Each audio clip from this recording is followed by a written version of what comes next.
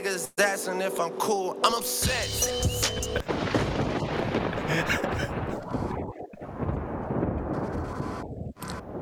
What's up, y'all? This is Clash. It's been that kind of week. We're about to get into it. Wow. This is your host, Hoot. With me currently is... Wow. That's who's with you. It's Tiz. What's good, y'all?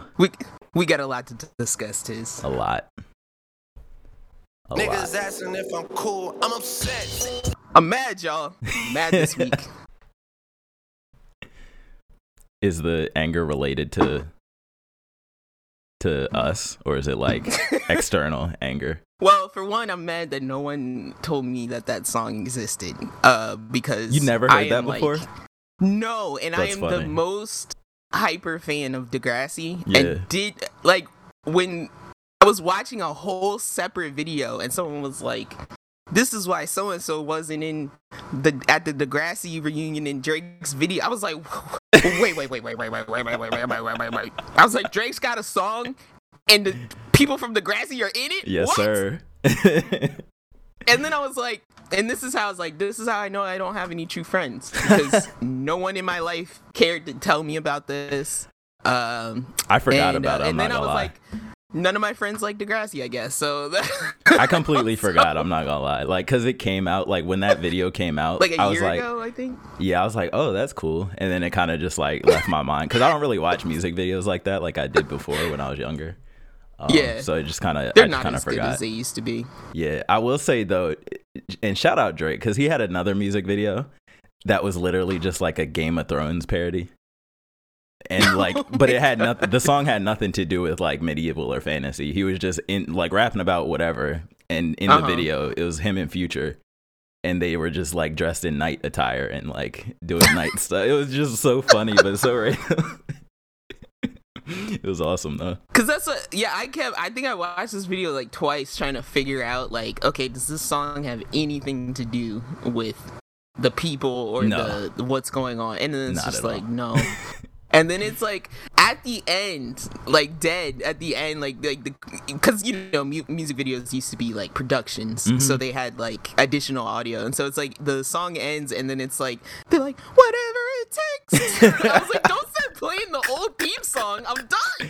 Just get that nostalgia Ow. in there. Like I had to just I just slammed the laptop shut. I was like, Drake, don't do this. Yo, low key, I think Drake's a big nerd, like at heart. He is. He's like a big dork. That's why I was just like watching his face from like 2006. I was like, God, children.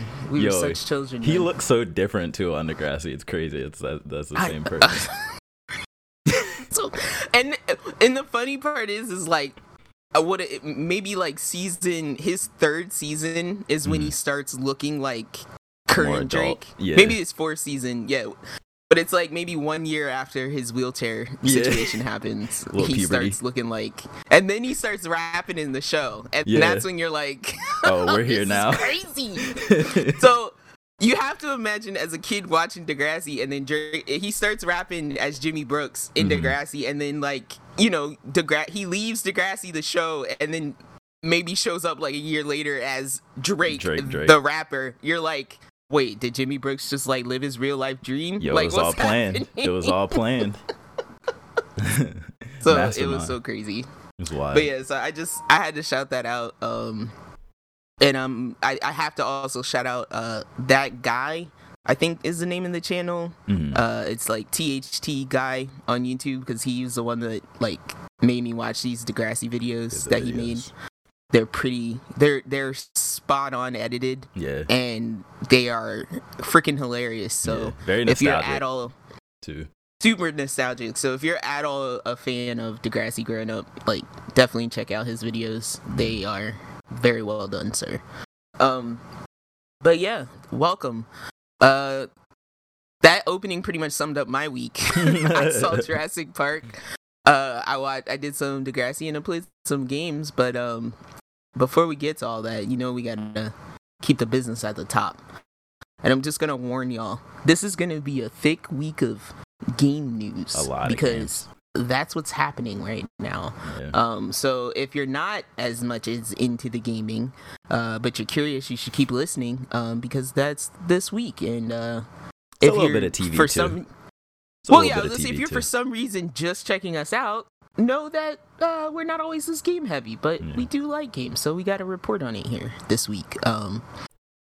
But yeah, you can always email us at siblingrivalryclash@gmail.com, and you can tweet at us at srclash_pod and to send us the quickest news on gaming or anime or pop culture, or me watching like way too many YouTube videos of Will Smith slapping Chris Rock in Different various, angles. like different voiceovers. video game like I saw one where it was Minecraft and it was like that calm like do Yeah. do, and it's like Will Smith just walking up to the brick house. It's so stupid, Yo, the but it memes makes were me so laugh good. every time. Oh my gosh. I'm sorry, I'm not mad at him. Nah, you Everybody can't else be. can be mad at him. I'm not mad at him. I think Sometimes that you was gotta the do what you gotta do. classiest. That was the classiest slap. It was. Like the only way that slap could have been classier if he had pulled out a white glove and put it on, like they did in the Looney Tunes. You know, Made it make that slapping sound. That whoopsh. yeah, like he had put it on, taken it out of his pocket, put it on, slapped him, then taking it back off, put it back in his Proceeded back to his pocket. seat. That's the only way it would have been classier. That'd have been awesome. But yeah, I don't recommend violence to solve situations. I do sometimes. I'm not gonna lie. Tiz, before we get into your week, What's up? there's one thing that's been on my mind that I've been neglecting to tell you, and I feel like I must share it with you, What's that? because it's stuff we talk about frequently. But rarely do I catch myself, because I'm a very like sure of myself person, like especially opinions about myself. I don't like say one thing and then go, well, secretly I actually feel this way. Yeah, but yeah. you know, I'm very sure about how I feel about my own thoughts. For right? sure. As you should And I was having a conversation with our mother about work situations and just my career life in general. And, you know, I kept telling her, like, I kept just being like, I can't give up. Like, no matter what the problem is, no matter whether it's under my control, it's my fault, whatever, I can't give up at trying to solve this problem. be. Very commendable. And then she kept, like, she basically got to the point where she was like, why? Because sometimes you need to give up from something, right? You need to walk away or try another route or something. And bro, I literally almost yelled, because it's my shonen way. And I had to like catch the words in my mouth. The way anime raised us is so funny. And then I had like an out of body experience. Yeah. Where I like was floating above myself. And I was like, bitch, take them Kamina glasses off your face. Now's not the time. You do not live in a cartoon. Nah, but I'm with you though. I just had to tell you because I literally I had to sit back on myself and be like, what Yo, were you about to say to your mother? Like a crazy person. That's real though, because I say it all the time. I feel I'm a much better person because of growing up watching anime. But then I went on I had this deep thought, and this is why I was like, I need to talk to Tiz about this, because I had this deep thought of is anime poisoning me? Nah, Is never. it poisoning my mind? Never. It's keeping 'Cause you I'm on the just right like- path to greatness. I'm like, Goku didn't give up. Exactly. Gohan didn't give up. Gon didn't give up. Naruto didn't give up. Asta didn't give up. I was like, Luffy didn't give Ed up. didn't give up Zoro trying to didn't find give his up. brother. You know what I'm saying? Yeah, I said Ed didn't give. I literally. Meanwhile, Kay is looking at me like I'm absolutely insane. And so yeah, I just had to share that because I felt like this is the place to share that. But it was a compulsion. It was I was like, because that's my shonen way. Yo, I'm with you though. I feel it. I feel it burn. I feel it deeply in my heart. Thank you for letting me have that safe space. Don't lose that. Don't lose that. That's what separates us. I don't think I'm going to. I don't think I can. That's what separates us from the normies who aren't going to make it anywhere. Not Maybe as long as I keep. Say not as long as I keep watching Tojiro and Nezuko. I'll never or Tanjiro. I'll never give up. Yo, it's like when they be making them speeches, like when they're on the brink of loss and they just make that speech and dig deep and then pull it through. Like I'd be borderline having tears in my eyes. Do you know how many times I thought of Uzui's like with his arm missing? With the sword tucked under his missing arm. Perfect example of if he can do that, you can do anything. Anything. For real. And then it's like on top of that, add a splash of Aaron's determination. Yeah. But not his evil. not his hatred though. No, just the determination. Just you know, just the stick to itiveness. Yeah. Oh, so yeah. Man. But anyway, need to share that and would love to hear about your week. Very if you would like to share. Wait, did we I just want to make sure. Did we say the email and stuff? In the Twitter? Yes, we did. Okay. Yes, we did. So my week, I won't spend too much time because it's not really super crazy, but I played Mario Strikers Battle League, which is the new soccer game. Basically, it's a remake of a classic Nintendo Mario Strikers from GameCube. It's pretty fun. Still holds up. I was gonna say, how is this? Because they make the art for this is stupid. Like it's crazy. Stupid. I don't mean stupid like it's dumb. I mean stupid like it has way too much edge. Yeah. Battle League. Yeah. It's got that fire. It's got that like Street Fighter font. I'm glad you said Street Fighter because and I say this about Mario Tennis, like Mario Tennis Aces too.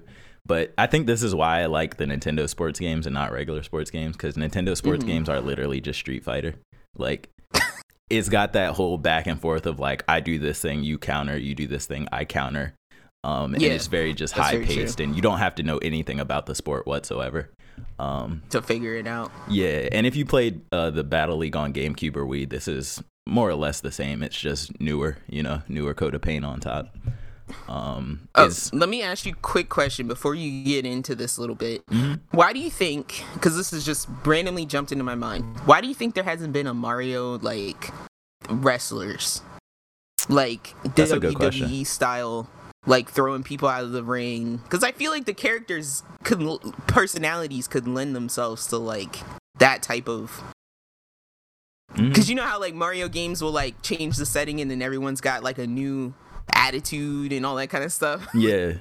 I feel like they could do that in a wrestling setting, but I think go ahead. I think strange thought. I think because my first thought is because maybe the Japanese culture thing, like maybe golf and tennis and soccer just reaches there first. And maybe it's more popular there. The same reason, and I was going to say this at the end of my talk about this, but please, Nintendo, we need Mario Hoops on Switch.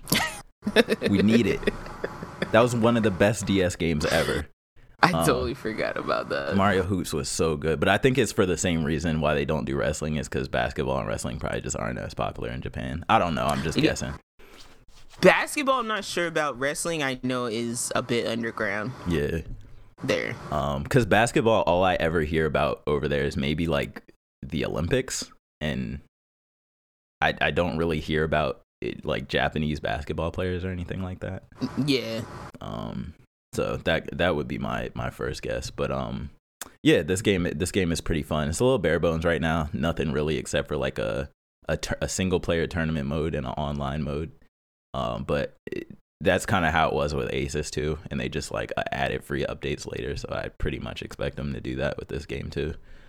But yeah, pretty fun game overall. And besides that, I also played. I jumped back into No Man's Sky after loading it up before and loading on a burning planet and being like, I can't do this right now. But I tried it in co-op this time, and very, very, very much better experience in co-op.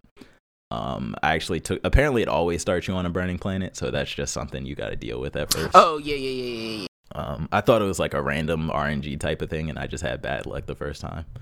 But I guess it's just to put a little bit of pressure on you to like get off of that planet at the beginning. Right. But, at first, I'll say this game can be a little daunting, like the mechanics and systems are a little extra. And one thing I have to mention is, for the love of God, why is the left stick clicking it the scan button and clicking the right stick is the sprint button? Why? There's no game in history that puts the sprint button on the right stick, and you can't change the controls in the game. So I had to go into my PlayStation accessibility settings and manually change the sticks. Listen, only for that game. When I talk to you about the control scheme for Tunic, you're gonna disgusting. Take this back. You're gonna take this back. Oh my gosh. Game developers, please just play like 5 other games before you make these decisions. That's all I ask. But once I could switch the controls and got over that, it was actually a pretty decent game. I was gonna say, is this like a American X versus Japanese Square type deal? No, this is the only game I've ever come across in my entire life. I've played thousands and thousands of games. This is the only game I've ever seen put sprint on the right stick. Like ever. For no reason at all. I have to think about that. Like insane. Cause you're think about it, like you're moving your character with the left stick already. Yeah. And you move the camera with the right stick. So every time you sprint, you jerk the camera to click the button. Mm-hmm. Like it just makes no sense. It's crazy. I have to think about it because I played it recently on Xbox. So I'm like, I'll have to tap in again and really try it. Yeah. See if it makes you sick to your stomach. I didn't think about it like that. It was disgusting. And maybe it's because I play so many like first person games that rely on the stick, like the camera stick and the movement stick. Well, I think my problem is I say that when any game isn't just left stick moves you around and square makes things do everything. Like you mash square or you hold square. Like anytime it's not just that, for me, I'm like, ew, I have to touch bumper buttons. Ugh. Gross. How did you feel about triangle jump in Breath of the Wild? I always hated that too. I mean, I guess having a jump period in a Zelda game felt nice. Yeah. But it was better than it being like the stupid combination for Dark Souls jumping. Holding circle 3. And tapping it. I agree. I'll take triangle over that all day. Because I want to say in Sekiro, I want to say Elden Ring maybe jump is jump is X. I'm tripping. They switched something, but to add the jump button in Elden Ring, they had to move something else to triangle, which was weird to me at first. But I'm forgetting what it is right now. But yeah, No Man's Sky is cool. Once you get off of, like, whenever you're not on, like, burning planets and, like, in immediate death, it's very serene and very chill. Like, you're kind of just casual. And and I think the reason I like it, where I don't really like other crafting games like that, is because you can always have an objective if you want, or you can just do whatever you want. But I keep, like, a little checkbox on the side of the screen, and it's like, go get this specific material to make this. And I'm like, okay. And then I just walk over there and I'm just drilling in the earth, casually getting my material. So it can be pretty like calming and relaxing at times, which I enjoy. And then lastly, the last thing I'll talk about is I finished Mandalorian. Awesome surprise at the end. I won't say what it is, but I thought it was cool. Cool little tie-in. And I enjoyed the show overall for sure. And go ahead. When you say finish, you mean just what's out? Yeah, up until or season 1. No, season 1 and 2. Oh, okay. Yeah, I finished both, and if this is like the template that Disney wants to go with their Star Wars shows, I wouldn't be too mad. I wouldn't be too mad at all. Did him taking his helmet off have the same effect on you, having watched it so much later? No, it kind of just, after watching Halo, no. Because I was like, thank God it's just not every single scene of every single episode. No. It was only like twice, literally, the entire show, or 3 times maybe. Yeah. And that's how it should be. But it did have an impact, though, which I think is what should have been the thing with Halo. Because, like, he took it off the first time. I'm like, oh, I didn't expect him to take it off here. when he took it off the second time, I'm like, whoa, because it's like people actually saw it the second time, and I'm like, whoa, that felt kind of like, it felt kind of heavy, like important. And then when he takes it off the last time, and it's like, I was kind of conflicted on the last time because I'm like, do you just not care anymore? But I don't know. I definitely think it was handled as well as it could be. And I also didn't realize this was the same actor that's playing Joel in Last of Us. So that's kind of funny. This would be very weird. Yeah. He's going to have to put on one of his weird accents to make Joel's Texas accent. What's his, is his natural accent just regular American, regular English or whatever? I thought, I could be wrong, but I mean, Pedro Pascal, I thought his natural accent was like almost Hispanic. like an Antonio Banderas Okay. type English. Yeah. Gotcha. But I'm not. He does so many characters. I have no idea what he actually sounds like. Like I'd have to really watch an interview. Mm-hmm. But yeah, no. Overall, I thought it was cool, and I'm definitely looking forward to the third season. Oh, and the last thing I'll say is, I don't know. I think I might have said this already, but I don't really know that. And maybe I'll get killed for this, but I don't know. I don't know that Grogu did that much for me. I don't really have the baby, I don't have the baby fever like all of you people do. Thank you. Okay, thank you. I'm not. No, I have nothing to fight you against on that. Yeah. He was cool. I don't. You know. Yeah, he's like, I still prefer to call him Baby Yoda. Yeah. Because Grogu is. It just sounds gross to say sometimes. Yeah. And then at the same time, I'm like, he's very confusing as a character. One, probably because he's a baby. Mm-hmm. And two, it's like, sometimes it feels like he just serves as like the MacGuffin. Yeah. Like the thing you have to chase after. And sometimes he just serves as to be a cute thing on screen, because they'll be doing something random on screen. They'll literally just flash to his reaction just cause, and then flash back. Like they do that mad times. Or they flash to him just messing with some animal. Just or cause. How many times we have to see him eat a frog? Yeah. Like, it's like the scene will have nothing to do with him, and we're just like, let's see what he thinks about this. What's he up to? Yeah. And then it's like his head's like in the ground, his butt's like sticking out, and you're like, oh, Grogu. And you're gotta sell them plushies. You know what I'm saying? Gotta sell them plushies. Oh my gosh. But yeah, that was pretty much the highlights of my week, I'll say. What was good with your week?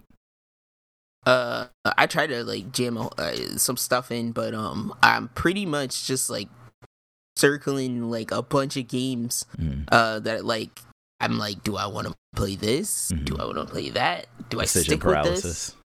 Always. But yeah, so basically I think I mostly want to talk about Jurassic World because I saw that this week and I enjoyed that, minus the people talking next to me, because God, I hate movie theaters. Yeah, I hate them. For like with a passion, because now I did that thing where it's like our mother was like, please. She didn't beg for us to go. Yeah. She's gonna hate that I said that, because she didn't do this. She didn't say that at all. But she's been asking me to go to the movie theater a lot, and I just keep saying I don't like movie theaters. I'm like, I would perfectly fine watching it at home. And so I gave up. I was like, I'll go with everyone to see Jurassic World. And but yeah, beyond the people, the lady who was just cracking herself up next to me, I thought it was pretty decent. Decent. Now, the critics are going to destroy this movie, okay? Wow. People are going to rip this movie to shreds, but... Compared to the other two? Yeah. Well, they ripped the other two to shreds. They really hated the last one. Like, the thing that you people have to understand, the thing that carries this movie is the dinosaurs, okay? Yeah. It's just like a Godzilla Not Chris Pratt? movie.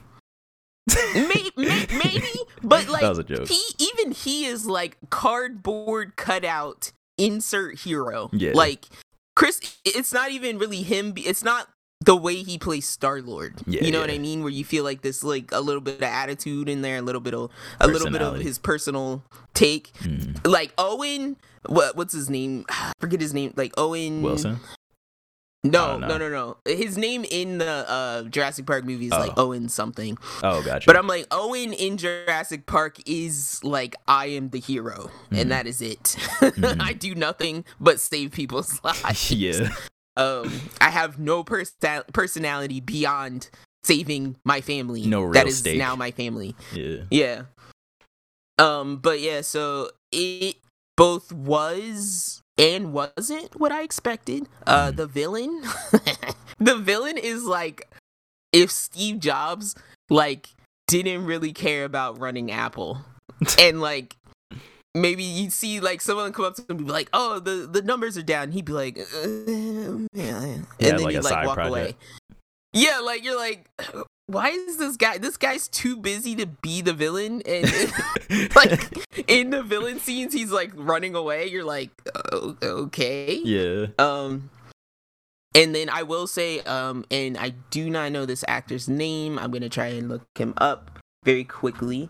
But there was a young black gentleman who played. He was kind of like the, I guess, assistant to our main characters the whole time. Hold on, I think I have his name here.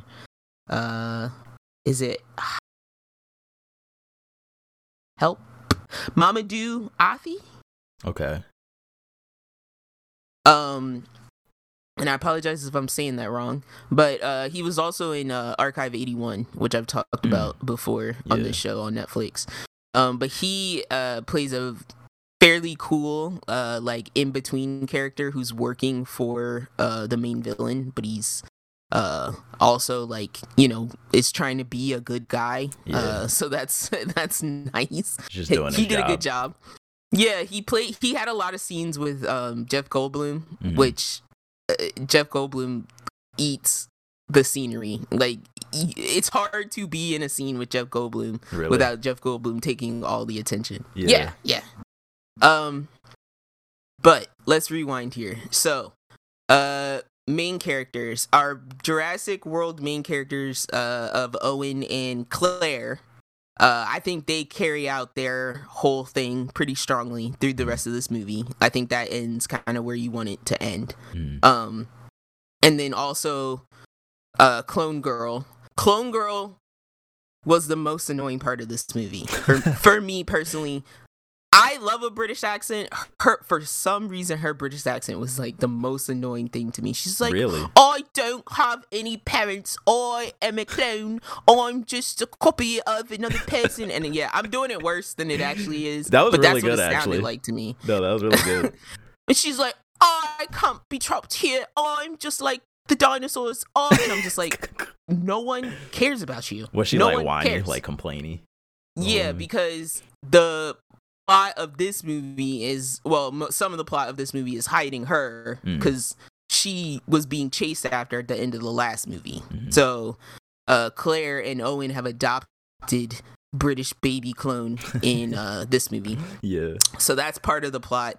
And then the other part of the plot is the main villain I spoke about earlier is his Apple-like agricultural company is like doing some stuff that could mess up the balance of the world's food system. Because much like I think the comparison to our real life would be like is it ConAgra? Or no, Monsanto. Everybody in our current world likes to get mad at Monsanto because of their genetically modified crops. Was Monsanto just like a place somewhere? No, Monsanto is a company, an agricultural company that produces like seeds and stuff for farmers for mass crops. Yeah. And so this movie is literally like almost a commentary on that type of company. Gotcha. So the genetic engineering that went into the dinosaurs is now being manipulated by this company to mess with the world's food source. And that's all I'll say. I'm trying not to spoil with how they do that. Yeah. And then so that's how our old characters get brought in. That's how Alan Grant and Ellie Sadler and Ian Malcolm show up in the situation. And then the last thing I want to give a shout out, they do a great job, in my opinion, of like highlighting the dinosaurs in this one. That's like good. There's a lot of scenes. There's, I swear, I think in every movie there's a one brontosaurus scene where it's like everybody's just gotta stare up in awe at the brontosaurus, like, oh, it's so big. Look at it. The long neck. But in this sense, I think I like this version of it the most because it feels like Flintstones, right? Because it's like one of the first scenes is like they're in like a logging yard where they're cutting down trees and loading up logs, and then they have to like stop because a brontosaurus is just like in the way. Yeah, like just walking through. But they're so everybody chill. has to just stop. They're so nice and calm. It's not and chill. doing anything. Yeah. So that's like one of the things you see, and then but then they'll show news of like, hey, these dinosaurs are loose in this area, and it's like a T-Rex like just taking out RVs in like an RV camp, and it's like just knocking them over, like looking for That's people terrifying. inside, and you're like, oh god, Trying to find dinner, like. Yeah, so it's like over here, these people are experiencing like, oh, look at the brontosaurus, like walking by the river, and then meanwhile, the people are getting eaten by the T-Rex in the woods. That's crazy. So yeah, they have like really cool scenes. Like I think in the trailer they show like the whale dinosaur like eating the fisherman's boat while they're just doing the commercial fishing. Yeah. So the huge I think overall arcing plot of this movie is like, how do we integrate, because they're like, nobody wants to kill them, right, but nobody wants to like pin them up again either. So they're like, how do we integrate dinosaurs into our life? I don't know that we do. If T-Rexes were just out, I don't know that we integrate with T-Rexes. Oh no, like I honestly don't even know if they answered that question by the end of what we do. But Blue is present in this movie a lot, and Shout out, Blue. Blue I had to like shrug my shoulders at, because they put way too much they personified too hard on this dinosaur. Yeah, I know. Most of the other dinosaurs acted like dinosaurs. Yeah, Blue had this weird like we have a tense back and forth, you and I, Owen. And I they would show Owen at his cabin like working on his truck, and then they would show the camera from like Blue in the woods like watching him like and you're like, is she hunting him or is she protecting him? We don't know. Question mark. So they would do that, and then they would have like, I swear there was at least one moment where Blue gave Owen like a head nod, and I was like, I'm out, I quit. Can you quit. though? I feel like can you use don't do that. Can you use the plot thing of like, since she's genetically modified, her brain is like, her specifically, she's just like smarter than the rest of the day. Can you use that plot? Like, can you use that as a cop out? Okay, listen, you have to understand. Okay, so one of the scenes in this movie, they bring up again, they're like, it's the Asian guy goes like, we filled in the gaps in Blue's genetic makeup with monitor lizard DNA. I forgot that. But he only says that to say that like monitor lizards can reproduce without males. But they're stupid, right? But I'm just like, yeah, they never explain why Blue is smart. Yeah. That's what I was trying to get at. They just keep saying like they're just completely obsessed with the fact that Owen could communicate and like slightly control her. And he spends all of his time screaming, it's not control, it's mutual respect. And he's like, I don't control this animal. Will eat me if she wants to. So they do a good job, I think, there, because there is a moment where between Owen and Blue where you're like, oh, this might not end well. So I appreciated that. I appreciated the movie overall. If you like the first two at all, you'll probably enjoy this one. If you like the original trilogy, you'll definitely enjoy this one, because there's a lot of callbacks. There are a lot of callbacks. That's good. To the first three movies. So have fun with that if you haven't seen that. Where do you think, because this is a trilogy, where do you think because obviously they're going to make more Jurassic Worlds or parks or whatever. Where do you think it's going to go next? Full on reboot again? Or what do you think? Oh no, Kay kept acting like it was ovas for ovas. I personally, because I should have brought up, let me bring up this one actress. I personally think that they could do a spin-off series of, you know, possibly these people working to, because they kind of are trying to like do like wildlife preserve type situations in early in the movie. So I'm like, I could see like maybe they do like a spin-off with some of these characters. But I'm sorry, I'm trying to find the black chick's name. DeWanda Wise. She was like really good as like a new character that we'd never met before, but it's like she felt like a good fit in this group. But yeah, at most, like while I was watching, I was like, I could maybe see them doing something with her and the clone girl, because they kind of set her up as being a like character. Like a character piece. No, not. They kind of set her up as having a future, like as always being connected to this world of like genetic splicing and you know, the dinosaurs and all of that. So like she feels like she has to be like a steward for them or something.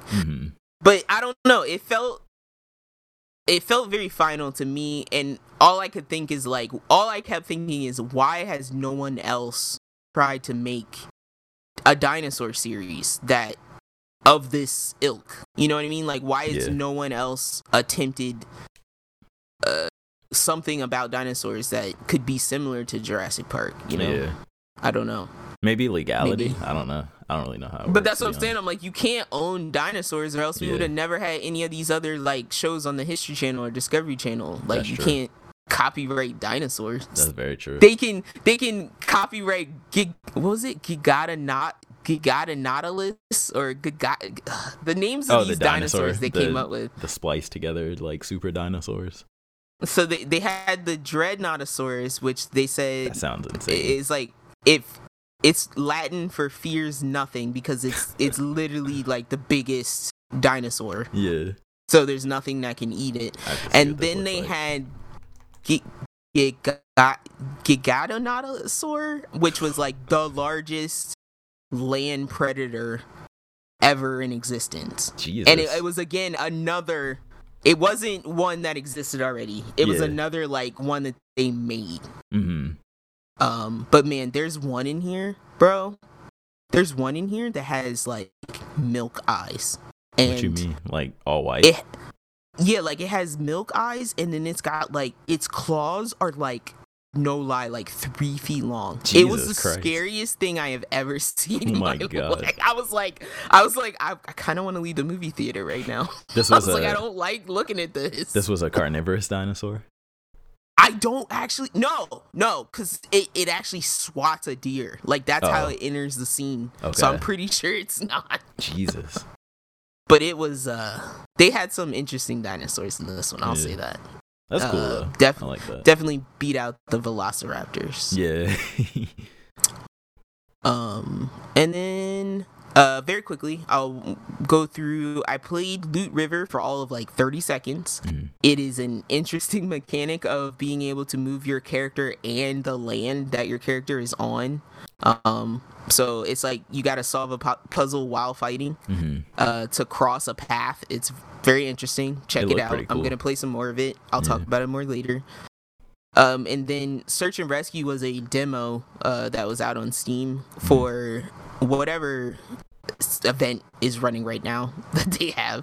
Probably Summer Game Fest. It's something related, I'm guessing. I think it was specifically an indie one, but I'm not sure. But anyway, it was called Search and Rescue, and it's like a hexagonal turn-based search and rescue game. Okay. So you are a like mountaineer person who you basically go up into the dangerous parts of the mountains and you rescue people, and you have limited resources and you move based on dice rolls. Okay. And basically every spot that you land on, there's a random chance for an event to occur. And as you progress through the spots to get to the tour, because it's like a random hexagonal map. Yeah. If you played enough isometric map type games, you can picture what that looks like.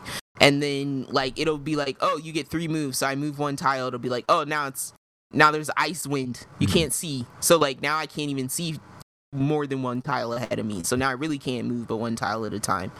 And then they'll give you items like a thermos and or a coat or rope or those spike things that go in your shoes. And these are all just things that help keep you alive while you're trying to save the person. And your body heat is your overall management for your life. So if your body heat goes down to like less than 10%, you basically get stuck.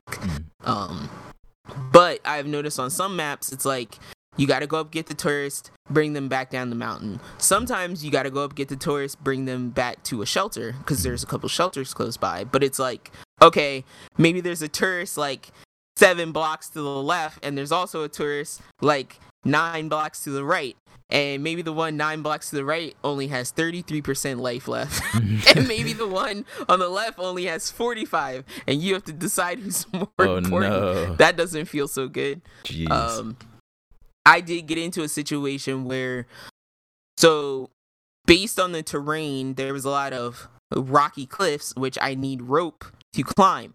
One of the random chance things, the events I said that could happen when you land on space is losing a random item. So I got up into the mountain, and then the random item I lost was my rope. Oh no. So guess who had to just sit in their turn, and every turn just freeze to death? Jesus. Me. So you can like hard get stuck. Yeah. Which I found interesting. So yeah, it can be a pretty brutal game, and it does have co-op. Kay played with me for like, there was one mission in the demo where it was like, you will need help, and then it was like player 2. So it was like we were basically starting on different ends of the same map, and we kind of just had to choose like, do you want to go get this person because you're closer to them? I can leave items on this spot for you, know, nearby if you need to get there, that type of thing. So that's a cool I could see it being interesting there. Yeah. Is it like roguelike? Like, is it like if you die, you're starting from scratch? Yeah. Okay. If you die, you basically would be doing that mission over again. Because you basically get missions as you complete missions. Gotcha. But you don't have to go back to like the very beginning. It's just like that one mission. Gotcha. You would have to start the mission over, and then there are day and night cycles. With nighttime, the most annoying part being is that like you basically lose a move because it's nighttime, unless you decide to bring the night goggles, and then you kind of gain that move back. But that takes up a space in your inventory that you might need later. So yeah, there are added levels of difficulty, and it was pretty interesting. Just as a little like, here's a game I've never seen anything like before. For sure. And I find that a lot with indies. Is like that's a lot more the case with indies than like AAA games, which I really like that about indies. You get to experiment. Same. And that's why I was just excited to see something different, but also kind of card based. But the very last thing I will talk about very quickly is Tunic. I got to play, or am playing Tunic through Xbox Game Pass. And basically I wanted to say pretty much everything Tiz has said about it is right. Sorry, I'm searching for an image while I say this. Yeah, you're good. But it does feel cute like Link's Awakening. And it has that polygonal like kind of claymation type art style, like sort of not quite 2D but not quite 3D. It's like almost pop, like it pops out a little bit, pops off the screen a little bit. Yeah, it's like you've got like a semi top down view, and you're moving this character over like most of the map, which you can see. Now it's a little bit hard to talk about this game because there is not really any dialogue. So I'm pasting an example of something for Tiz in the chat, and then I'll be less distracted while I'm talking. Mm-hmm. But as you play through the levels of Tunic, you kind of wake up, and then you kind of have nothing. Like you can do a dodge roll, and that's basically it. Mm-hmm. And then you walk into this room, and you open a chest, and you get a stick. And then you're like, okay, I can swing this stick now. I can like hit stuff. Mm-hmm. And the game like very quickly teaches you like you can walk through this stuff because it look like there's these weird spikes, but they're not spikes. It's just grass. You're fine. Walk through the grass. And then you can chop the grass, and then you can beat these guys, and then eventually you start fighting little slimes, and then you beat the little slimes, and then the slimes start being like little soldier dudes, and then you realize you're like, oh, this stick is shit. I hope I get something better than a stick really soon, because it's starting to get really hard. Yeah. And you do have stamina, and you do have HP. I would say you get like 2 or 3 hits on your HP at the very beginning before you do any upgrades to it. Like you get 2 or 3 smacks before you die, depending on what kind of enemy it is. Gotcha. And then your stamina really only applies to your dodge roll. Does not apply to your swings. Okay. Which I found very interesting. So I said, okay, immediately in my head I go, baby Dark Souls. Yeah, because that eases up the pressure a little bit. It's not punishing. Yeah, it's not punishing you for swinging. It's punishing you for dodge rolling. Yeah. But yeah, as I played through this, it's like it tutorializes you by having you pick up pages of a manual, and I sent Tiz a page so he could see, and I apologize that the picture's so small, but he can basically see in there that there's no English other than like it'll say what an item is, but like the description of the item is in a fake made up Tunic language. That's crazy. They really made up an entire language. It's not like No Man's Sky where like you can go fill in, words. Yeah. Cause I thought, is this gonna be like where like, oh, like I learn a word and then like my manual starts filling in? Yeah. No. You never learn it. Jeez. It's gonna show you. It's like reading a IKEA instructions. It's like little people waving at you doing motions. Yeah. And then they show you the icon and you're like, do this. That's hilarious. And you're like, okay, I think I'll figure this out. Yeah. So from the instructions I've received so far, you do have potions much like your Estus, where they refill at these checkpoints. And the checkpoints are very obvious. It's like a statue with like a torch in front of it. Okay. And you do get these items where you would basically use them to upgrade your stamina and your HP and eventually mana. I don't have any items that use mana yet, so I don't even have a mana bar. But I just know that one exists because I see one in the manual. Yeah. I just recently got a shield, but I also was able to get a sword pretty early. I would say within 30 minutes I got a sword, and then maybe another 30 minutes I got a shield. So I'm probably playing with at least the full fighting mechanics now.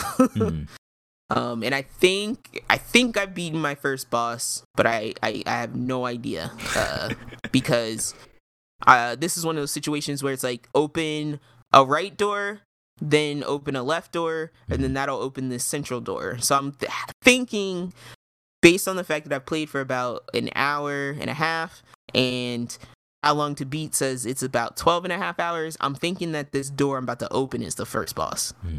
Possibly. Okay. And then the last thing I'll say about it is it feels very relaxing. Compared to like a Dark Souls game, because that's the closest play a part in that really... a lot.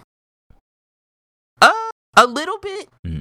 I would say it's more the nature of like just how everything looks. Okay. None of the enemies are like screechy or like they all just kind of have like this weak walk, like like waddle. They probably don't do like the trap thing, like you walk around the corner and something jumps on your back like Dark Souls or anything like that. Yeah, no, it's not like that. There's one enemy that looks like Anubis. That's a little bit. He's a little bit scary because he kind of just he kind of just like Menacing. laser targets you, Yeah. and like he does this like quick dash and like stabs you like with a lance. So he's scary.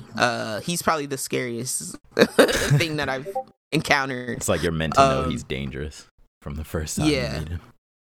But other than that, it feels very like just wander around, just explore. Like there's a lot of like, because we're at this bird's eye angle, it's like maybe follow this wall around the side of this building, and then you'll go into this hidden area where you can see the shadow of your character, right? Like, you know how it is when you go underground in some video games. Yeah, it's like the little light around you and like.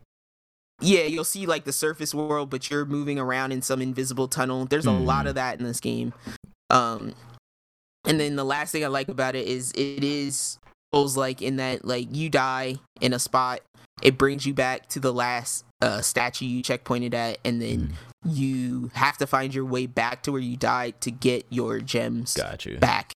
And they are just like these little gold gems that you use to level up your character and buy. There are stores in some random places where you can buy items like bombs and little health upgrades and are there stuff puzzles like Zelda?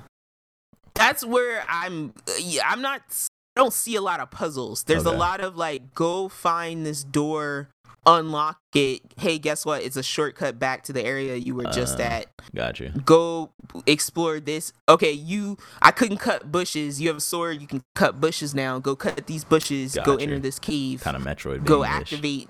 Yeah, it's very much like go activate this thing. Gotcha. To then open a door to go to a new place with a bunch of combat in between. Yes. Gotcha. Or find this key to open this little area, but it's not like move a block or move this thing to make this thing happen, which is more Zelda-like to me. For sure. So yeah, to me it just feels closer to was that Death's Door. Gotcha. Yeah, that makes feels sense. very similar to that. That makes sense. Because you're running around in these big connected areas. And then the last, very, very last thing, I'll say is that the overworld map is insane because it's a part of your manual. So you have to always like kind of open and flip to the map page, and then it's a like your characters here type of style of map. Oh, okay. So it's like you kind of have to like walk, open map, look, okay, close, walk, okay, is this where I think I should be? Because it's like, it's not like live tracking you, or there's no mini map or anything like that. Gotcha. It's just kind of a vague, like, it's almost like looking at the map of a mall. They kind of want you to like piece it together. Yeah, and then it's like you'll think there's a bridge. You're like, okay, there looks like there's a bridge over here. Let me go this way, and then the bridge will be broken in half, and you don't have a jump in this game. You're so like, well, I'll figure out how to get around there at some point. Yeah, it's like, great. Now I gotta like look at this weird map and try and figure out if there's some weird tunnel to like get over to the other side of this bridge. So there's a lot of that. That sounds pretty cool. It's definitely a game I want to try out. I'm looking at more like screenshots. And it just makes me think like, yo, I bet you someone dedicated like their life to learning this language and can just like read it now whenever they look at it. But yeah, I highly recommend it. That's why I wanted to save it for last and ramble about it a bit. But yeah, it's 12 and a half hours. So I was thinking maybe it'd be like 4 or 5. Yeah. So that was nice. And I think right now I might be wrong, but I think right now it's still an Xbox exclusive, Xbox and PC. But I'm hoping it comes to PlayStation at some point. Because I'm definitely going to try and finish it within my pastime. Yeah. For sure. All right, let's not waste any further time and get into the news. Doozy.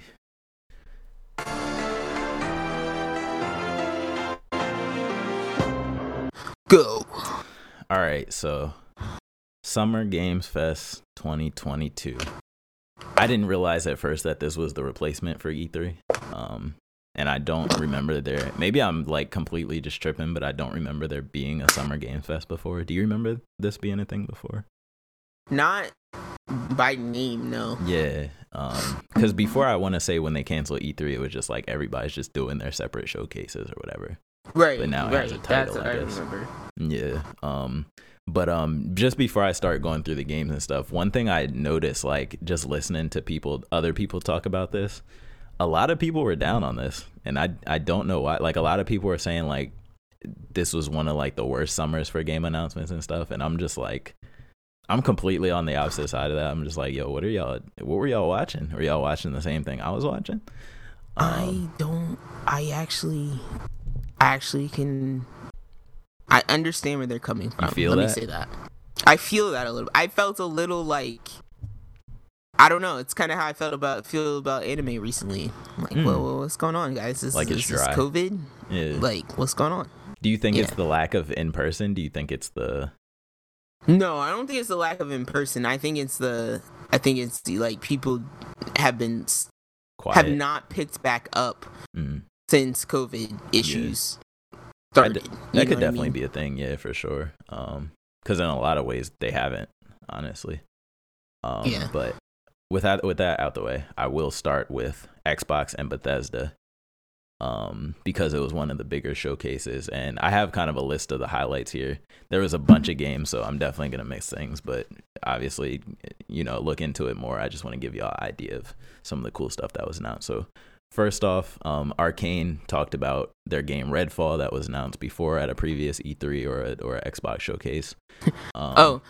Sorry, I have to interrupt really quickly. Was your favorite thing not like because we started making fun of this?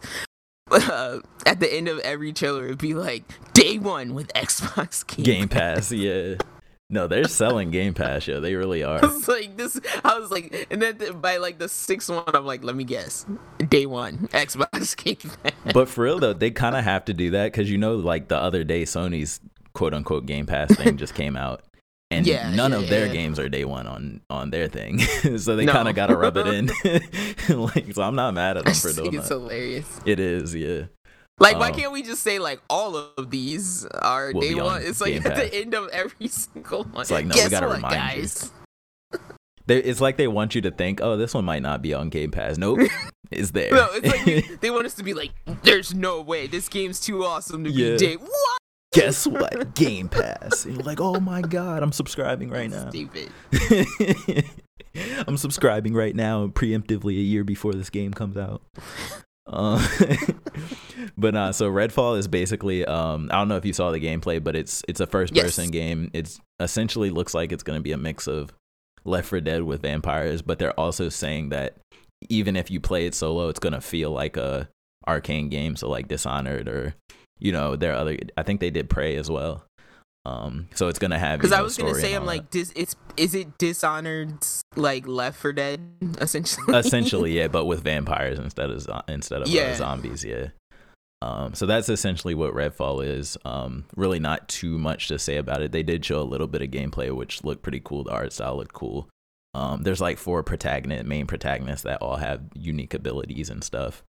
And it also seems like they're going with the tiered loot approach. So like, rares, commons, green, purple, yellow, all that stuff. So it feels arcadey, but yet very clean. Yeah, it definitely does. And Arcane's one of the studios I trust, so I'm relatively interested in this. And then next up, they detailed Overwatch 2. They dropped some cool information. It's actually, they made the switch to full free to play for Overwatch 2's multiplayer. Full free to play battle pass model like every other multiplayer game right now. So I'm glad they're getting rid of loot boxes completely because no game needs those ever again. And I'm glad it's free to play because now I can just be like, hey friend, play this game with me because you don't have to pay for it.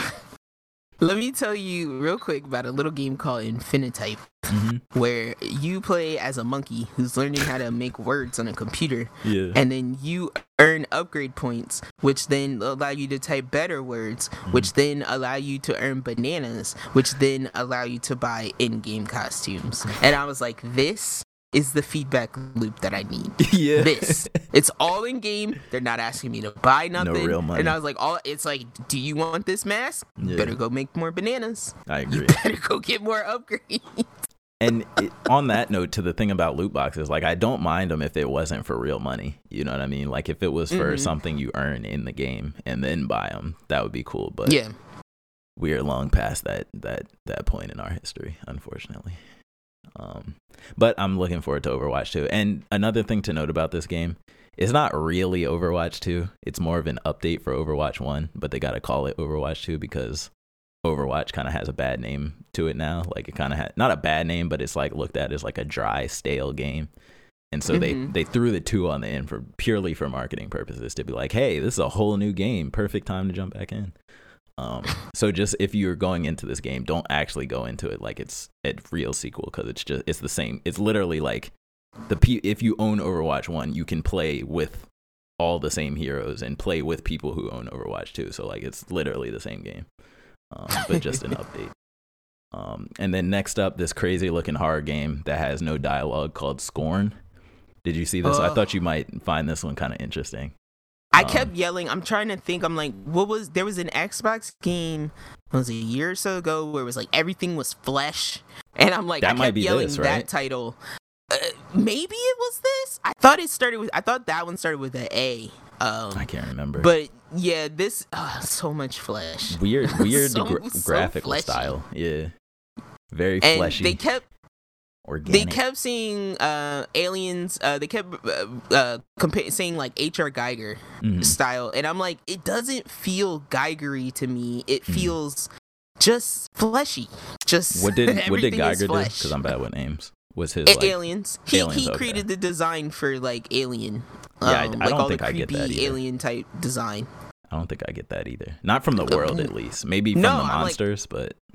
I'm like, I just get flesh. Yeah. It's like everything's goo flesh. It's almost like the world itself is an organism that you're exploring.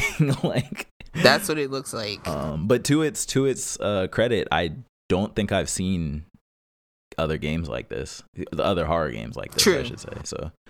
And I like that they said it's not a shooter. Yeah. Even though I kept seeing guns, so I'm like, well, it's like. Were they guns or were they things you attach to your arm, and like sometimes there would be a projectile, sometimes you shoot it? So do you think, because I didn't really get it from the trailer and stuff, but do you think it's one of those hide and seek horror games, or do you think there's going to be real combat where you can actually defend yourself? I bet it's like a Alien Isolation. Hide and seek, okay. Well, you say because Alien Isolation is like partial hide and seek because it's like you need to know you can't fight this one thing, the alien, but you can fight these other things. But be very, very careful about how you approach fighting these other things because you couldn't run up to every android and alien and beat it with a wrench. Exactly, like some of them would outpower you. And they showed like some enemies in Scorn where it was like. You're going down this narrow ass hallway and like this thing is in front of you and it's like, all right, are you gonna fight this? You're gonna like try and get past it. Exactly. I think I have those kind of vibes. Yeah. And by the way, I'm not really saying release dates here just because it's so many. So just look those up if you're curious.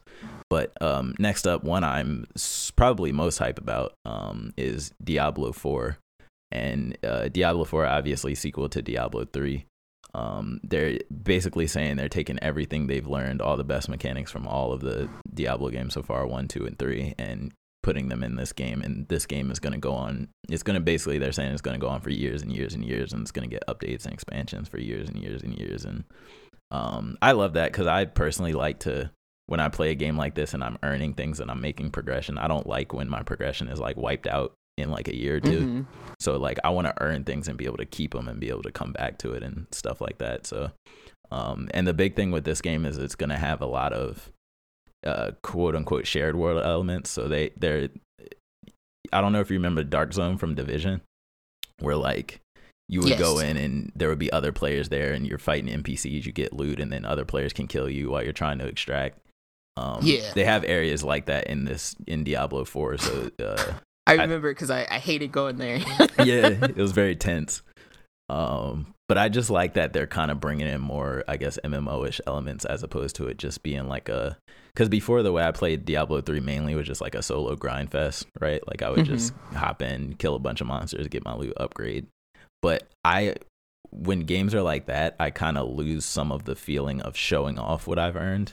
Like, got you. Because I'm not. See, I've never even played a Diablo game, and like I've wanted to for some time. So I'm like, this might Yeah. be the one I try. I think you might actually really like Diablo just because it's got almost an indie feel to it, but at the same time it's got like a lot of attention to detail, and it's got that really good progression loop to it where you're just constantly like, you kill a monster, they burst open like a piñata, and it just feels very, very satisfying. And you're like, no matter what activity you're doing in the game, you just feel like you're constantly making progress in some way. So I really like that. But yeah, that is coming out, I think, sometime next year, 2023. So I'm really looking forward to that. And then next up, this new interesting looking game called Wulong Fallen Dynasty. It's a Team Ninja game. Yeah. So Neo, and apparently there are Bloodborne devs working on it too. And so I expect the combat to be very Souls-like, very action, quick reactive, stuff like that. And it's, gonna be samurai and is wushu the right word? I don't know if I'm using that right. Sorry if I'm not, but like, that whole like hot fantasy, like almost like a Wukong looking type of thing. But that's why I was like, is this like, we got to get this out before Wukong, because everybody is so hype about Wukong. Yeah, but I think Wukong is probably like way more fantasy, like you're really fighting demons and stuff, where I think this game is probably more grounded. Well, this has like a freaking fire dragon. This is like, true. It looks like Shinra. What's his name? Shinron, like, yeah. No, this is true. Fire style, floating in the sky. They're definitely competing for the same audience. You're like, I think this one is more grounded than Wukong. Just a little bit. As a fire dragon just like takes off into the sky. Okay. But who knows, right? Like they made Neo where you're fighting demons and you're turning into demons in Neo. So I could see that all in this game. My brain is like the left side of my brain exploded when I saw the Final Fantasy 16 trailers. So I'm still trying to like we'll get reel that back in, because that was awesome. No, that was awesome. We definitely gonna get there. So yeah, look out for Wulong, and then Persona 3 and 4 Golden, which have never been on consoles, are coming to consoles, which is cool. I'm pretty sure they're also coming to PlayStation, but obviously Xbox Direct, they just, even like Diablo 4, all the games that are multi-platform, they only said Xbox and PC at the end of the trailers. But that makes sense. Yeah. So 4 Golden I actually have on Steam, and I really want to play that game because people were talking about Persona 4 Golden like the way they talk about Persona 5 now. And I love Persona 5, so I really want to actually just sit down and play through that whole thing at some point. I just haven't yet. And then I don't know if you saw this, but Kojima and Microsoft are partnering on a game he's always wanted to make. Does this sound familiar to you? No, what I want you to tell me what you think this is, because I saw like the half end of this clip because I was like, I was like fast forwarding through, trying to see these trailers, and so I saw him in his stupid ass shirt, and I was like, what are you trying to lie to us about now, Kojima? Because I don't fucking trust you no more. I'm coming for you. I'm glad you said lie to us, because this exact quote is exactly what he said when he made the partnership with Sony for Death Stranding. It was a game he always wanted to make, and he was partnering with Sony. So I think it's gonna be some weird, like, super weird, not simulator of some sort. Like, I have no idea. I can't even guess though. I want this shit to just be weird, like white T-posing mannequins, because that's like what he does at this point. It really probably will be. Okay, but we know it's not Death Stranding 2, because that's a separate game that is also coming out. So this is going to be a Microsoft exclusive. Please stop reminding me. But yeah, I can't wait to see what that reveal trailer. And then lastly, the big one, they showed off a bunch of Starfield, gave a bunch of info on it. All I see is headlines of like, Starfield can't be this big. Yeah. So this big, they're going with the whole like, it's clear there's some No Man's Sky inspirations there, because in the gameplay reveal, they were like, there will be 1,000+ planets that you can visit and explore completely. And I'm like, oh, that sounds familiar. And then people, of course, the first question people asked was, will you be able to seamlessly like just fly from space onto the planet like No Man's Sky? And they're like, no, we didn't feel that was important. And No. so that's the headline I've been seeing. Characters like, and you guys will not care about that. Yeah, Don't worry. Yeah, I keep saying I saw that. too. But it looks cool, you know. The one thing I'm worried about, that I'm always worried about with Bethesda games, is it going to be buggy? It looks very intense with the spaceship building. Probably is going to be buggy. A lot of moving parts there. Spaceship building did look cool though. I'm not mad at them for doing that. And I'm also worried about the gunplay, because obviously Fallout 3 guns are terrible. Fallout 4 guns are a little better, but it's still terrible compared to first-person shooters. I hope this game advanced the gunplay even more so it feels just smoother. And the other thing I'm wondering about is they showed third person in the game, but they didn't show the feet touching the ground. And you know how in Fallout and Skyrim, in third person mode, the feet touching the ground and walking just always doesn't look right.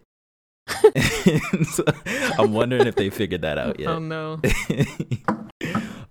But no, I have no doubt this is going to be like a crazy selling game. It's going to be crazy popular. It's going to probably win awards. So yeah. Do you have any particular thoughts on Starfield? Oh, on Starfield, no. Yeah. I just found that play hilarious, or that take on it, because I remember No Man's Sky and like, look how big this universe is, and like, it's like people just get really nervous about that kind of stuff. Super nerd, because it's like, fam, you're like, it's like when you do stuff that big, how can you focus in and make sure that it's high quality, right? Yeah, Like, I don't know. I feel like this game plays more to simulator people yeah, than it does to space adventure people. I agree. So I agree. But my thing though is if it has that, you know, story, that character interaction, that dialogue choices and stuff that change the way people interact with you, and if it has all that stuff, I'll be happy, because I'm not really gonna engage with the crafting and the base building and the spaceship building and all that. I'm gonna make a simple spaceship that flies and gets me from A to B, and then I'm gonna go and make crazy decisions on each planet, and that's really what I want to do. And find what weird companions I can take with me, because I always love finding out what the companions are in Bethesda games. But yeah, it's always a robot. yeah, It's always a robot. Who was my boy from Fallout 4, the butler? You know what I'm talking about? At the very beginning, he was like your family's caretaker, and you can hire him later as a companion. Yeah, he was like a metal robot, right? Like, did like he roll on like one wheel? No, he like floated, and he wasn't like a humanoid robot. He had like a saw blade arm and like a regular arm. Yeah, and like one eye. Yeah, because he looked like to me he looked like a floating water fountain. Yeah, he did. He did, but he was one of my favorites. I remember favorites. bringing him with me on quite a few missions. He was dope. He was cool people. Very loyal, you know. But I'm gonna fire some games off at the end, because I don't think they are on any of these lists that you have here. So very quickly, I will. Flintlock. We rambled cool. These to each other prior to the podcast, but Flintlock is the one that looks a little bit like Forspoken, but I want to say it gives me God of War combat vibes. And it takes place in a world that does not look familiar to this one. And it looks like you have a cool little, like, weird space rat dog lizard companion thing that may help you in your battles against giant scorpions and jungles and I just want to say I love companions in games, like NPC companions. I don't know why, but I just love having a non-human person next to me. That's why I thought this would be like a good one to mention. I'm down for that too, but I like it more in like the Trico sense, like the big giant companion, as opposed to the little thing that's like on your shoulder. Partner, I know what you mean. But yeah, so Flintlock, The Siege of Dawn, look that up on Steam. I think that's gonna be like one of the best combat ones. It's got that nice like swing this axe and then pop that dude with your pistol. Yeah, that type feel. Then I have Gloomwood, which I think the only reason I clicked Gloomwood is because it is a first-person like stealth shooter, but the art style reminds me like that of like a PlayStation 1 horror game, I guess. That's what I want to say. It's got a like cleaned up Minecraft type of imagery to it. It's the only way I can describe it, and it's like 18th century Jack the Ripper type setting, and you're like dual wielding like a shotgun and weird swords and stuff like that from first person. So that's Glimwood. Check that out. I see what you mean by the PS1. No. Yeah, like I don't know how to describe that. Yeah, it's like not quite as blocky and pixely as Minecraft, but it's on its way there. Then we have Solstice, which had a mildly impressing trailer. Nier but Automata. That's what it reminds me of. That's what it reminds you. Yeah, I was like, it didn't give a lot of like sense of gameplay, but the trailer was interesting. Oh, they have I don't know if you know, but they have a gameplay. They have gameplay out of it, like a lot. Oh, it's straight up looks like a platinum game. Okay, yeah, then go look it up because it just gave me like Japanese action RPG vibes. Yeah, clearly inspired by a platinum game. Your Buster Sword hack and slasher, but I was very intrigued by the art style and also like the weird ghost that's like hanging out on your shoulder. What's that about? They were saying, so in the gameplay stuff, they were saying that the ghost, it makes it unique because I don't know exactly how it works with the controls, but like you can be doing one thing as the character with the sword, and then you can also control the ghost to do something separately from what you're doing. Yeah. Weird. So it's kind of like imagine like, let's say you're controlling one character with left stick and one with right stick, something like that. I don't know if that's the exact control, but something like that. Yeah. But yeah, this just has like almost like it's giving me, what's that one game Nexus? What's that? Help me out. Scarlet Nexus? Is that what it is? No. You're thinking of the Switch one. Astral Chain. Astral Chain, yes. Yeah. It's giving me like those type of hyper kind of techno fight vibes where it's like it's very lasery, it's very glowy, high contrast scenery type deal. Perfect example too, because Astral Chain actually does that. You literally control one character with half of your controller, and the other character that's connected to you with the chain you control with like the other half of your controller. So there might be some inspiration there. I don't know. Maybe there is some tie there. Yeah. The next one is Demon School. That's all one word, Demon School. This is a tactical RPG, but in a very, I guess you would say, semi-modern setting. Because it says, defeat big weirdos in between the human and demon world as Faye and her misfit companions have while navigating university life on a mysterious island.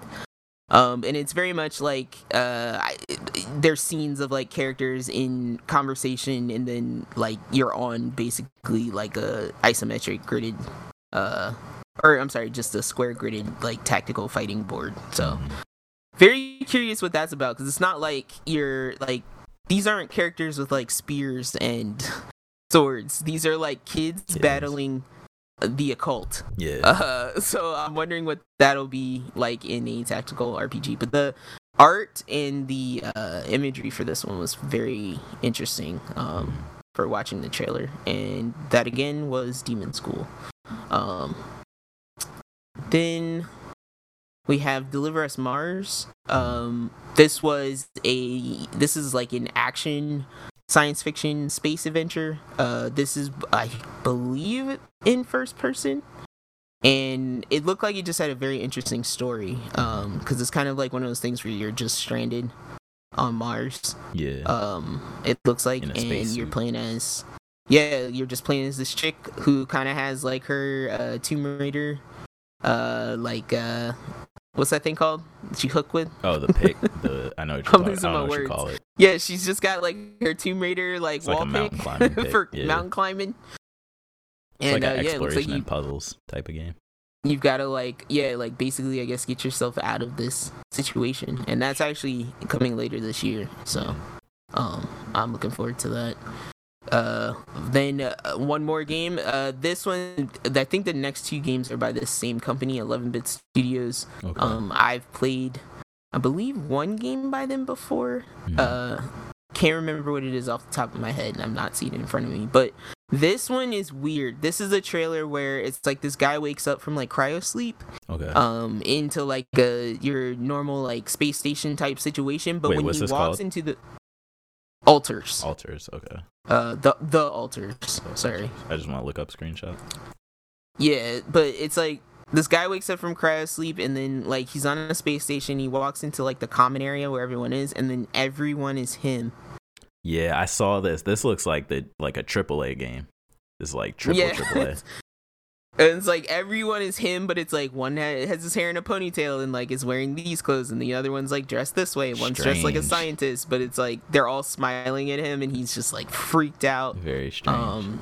So I'm very curious as to what this game is actually about, because we don't even know the genre. It's like why are there so many copies of this man? Yeah. But yeah, don't know what that gameplay is like. Probably gonna be like a like walking type. Poke over here simulator, maybe QuickTime. I was about to say, if I had to guess, maybe like a Detroit, like some dialogue choice in there and stuff. Yeah, that's what I'm thinking. And then same studio here, 11-Bit Studios. We have The Invincible, which was, this one had another interesting trailer of like 2 astronauts on what I believe is Mars. Looks like Mars, must be a foreign planet at least. I did see this. One. And it's like one astronaut is investigating this area, and you see like these spider tank bots looking like robots, and you can tell that they're very afraid of them, but they appear to be deactivated. And then it's like they see this random android that's like walking around, they decide to follow it, and like then one of the things wakes up, and it's like all this chaos happens, and it just looked like an exciting space adventure. And so I'm like, down for that. This seems like, just looking at the screenshots and the trailer and stuff, this game seems like you might be helpless against whatever the enemies are. Because they're not like they're not like space marines. Yeah. They're just astronauts. And I see I don't see any weapons, but I see a lot of scanners and probe looking things. Radars like to hide from things, like. So I could see that. So I just had to look them up very quickly. I remember I played Moonlighter by these guys, so I'm kind of excited. I also played Beat Cop, but so I'm kind of excited that these guys are moving into the 3D space. Yeah. For these more, because they do I think they do story driven stuff pretty well. Mm-hmm. So I'm curious how these are like 2 like very, as Tiz said, like AAA looking games. By playing that they're putting out, you contributed to these games becoming a thing. I hope so. I also bought that delicious later course. What's it called? Oh, delicious last course. Cuphead. Yeah, I bought that delicious last. No, not that. Oh, I'm just saying I bought the delicious last course of Moonlighter. Oh, is that what it's called too? I'm saying that I only now refer to DLC as delicious last course. I'm weak. Yo, that's insane. Because why not? It is a great acronym, I'm not gonna lie. The delicious last course of this game. Oh man. So yeah, I did that for Moonlighter because even though I refuse to beat the last boss. The delicious last course. Because you don't want it to end, or like. Yeah, I guess. I don't know. I just think it's funny. It's just funny. So let's see. What do we got next? Next up. Yeah, so I'll shut up. And we can get through the rest of these. Feel free to interrupt me if there's any more that I miss. And next up we have, this is what's called the Summer Game Fest Showcase of 2022. And again, like with the last one, I'm skipping some games too, but these are like the highlights. So Last of Us Part 1 remake that was rumored for PS5 is coming out. It's a real thing. Basically Last of Us 1, but with Last of Us 2 controls and graphics. So I mean, I guess if you missed Last of Us 1, get this one instead of the remaster that already exists. I hate when they double remaster. I do too. And then you get paralysis. It's ridiculous. It's happened to me with Shadow of the Colossus. So, but Last of Us remaster, I assume, will be $60 or less. This game will be $70. So, something to keep in mind if you're making that decision. And then they announced something that seems pretty interesting. So, a standalone open world multiplayer game with a full-on like Naughty Dog story. So in the Last of Us universe, I forgot to mention that part. So I think could be interesting. A lot of people are speculating. because a lot of people are speculating it's gonna be similar to the factions multiplayer mode that came out in the original Last of Us one, that wasn't a part of the remaster. Gotcha. And I think there's potential there. It just, for me, it's gonna depend on how stealth require, like what the stealth requirement is for the gameplay. If it's very stealth heavy, then I don't know if I'm gonna play it. But if there's other routes to the gameplay, then I could see myself enjoying it. But we shall see, because there's no gameplay or any information on that really yet at all. And then they showed a couple of screenshots from the HBO's Last of Us show, of Joel and Ellie, what they look like on screen in scenes and stuff like that. And they also said Troy Baker and, I'm sorry, I forget her name, but the voice actor who played Ellie in the game, they're both going to make visual appearances in the Last of Us show as well. Why do you do that just to confuse people? Yeah, I know, right? You're going to hear his voice and be like, wait, Joel or Joel? Like, but yeah, so I am still looking forward to the show. It's HBO. I always say that I think HBO does high quality stuff. So it's like when they had Nolan North show up in Uncharted, and you're like, hey, wait, don't do that. You're like, wait a second. That's funny, especially because Nathan's face is Nolan North's face, whereas pretty much, Joel's face isn't Troy Baker's face. But no, yeah, we'll see how this all turns out. And then Street Fighter 6, which is a big thing for the fighting game community. And normally I wouldn't I was a big Street Fighter person around Street Fighter 4, played that heavy on Xbox 360, but then fell off because it just was a little too sweaty for me.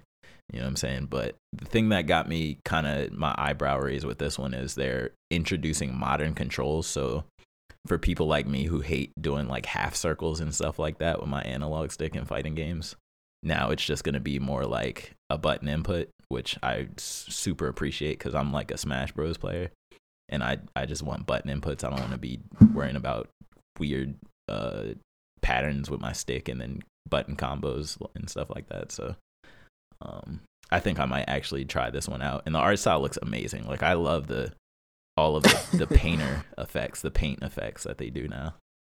They all look really cool. So keeping an eye on that one.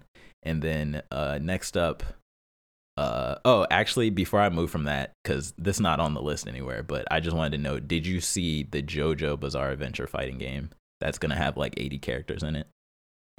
No, I didn't. You didn't see that? It's called, if you want to look it up, it's called JoJo I think it's called All-Star Battle R or something like that. Or Battle All-Star R or something like that.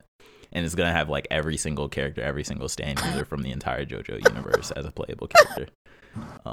And there's a demo on PlayStation right now. I can't, and I immediately think of like the guy who just puts locks around people's necks out of guilt. How does he fight? He's going to be there. They got Soft and Wet in there. I saw him as a playable character. They got the dog. They got they got everybody. Wait, Danny or Iggy? Iggy. Okay. I was like, yo, they got Danny back from the grave? They probably got Danny too. I wouldn't be surprised because they have like battle tendencies and all them. They have the pre-stand characters. They have the Hamon characters. Danny gets to come back and take his revenge on Dio for putting him in the oven. Yeah. They got Caesar. They got our boy Caesar in there. Oh, they have to have Caesar. So yeah, I just thought I'd mention that because it looked really cool. And then back to the summer game stuff. Callisto Protocol, we talked about that a little bit. Dead Space spiritual successor. Now, I've already taken off for this game. I'm gonna just say that I already put my time off in to play. You're gonna get this day one. Yeah, I'm gonna play this. Nice. Now, I will say it is hard to still be excited about this with all the sweet additions that Resident Evil 8 is getting. Oh, mercenaries and all that stuff. Yeah. We'll talk about that. We definitely will.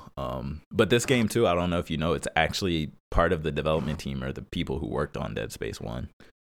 Yes. I'm trying to remember really cool. If it was this person I read about today or someone else that's making a horror game that's coming out, but I think it was this person, but they literally said, I don't know what too scary is. that literally just made me laugh out loud. Yeah. I was like, what are you trying to say here? Like, yeah, like what's that are you mean? trying to say like you have horrors to which the world has never seen and you Never don't know heard how of. to reel that in, Yeah. or what? I say if that's the You case, don't reel it in. or they're saying they don't know what scary is. What is scary anymore? Which I'm gonna makes me lean towards nervous, the so. first one because the second one sounds like a bad thing. Yeah. The second one sounds not good. So, But the yeah. game looks scary. Like it looks like something I wouldn't play by myself in the dark. Oh, so we're that's a playing good this. sign. You Yeah, I'll just play it get together. over it now. We're playing I'll play it this. together. I'm with it. And next up, we saw some Modern Warfare 2 campaign gameplay. Nothing really special to see here. It looks like Modern Warfare.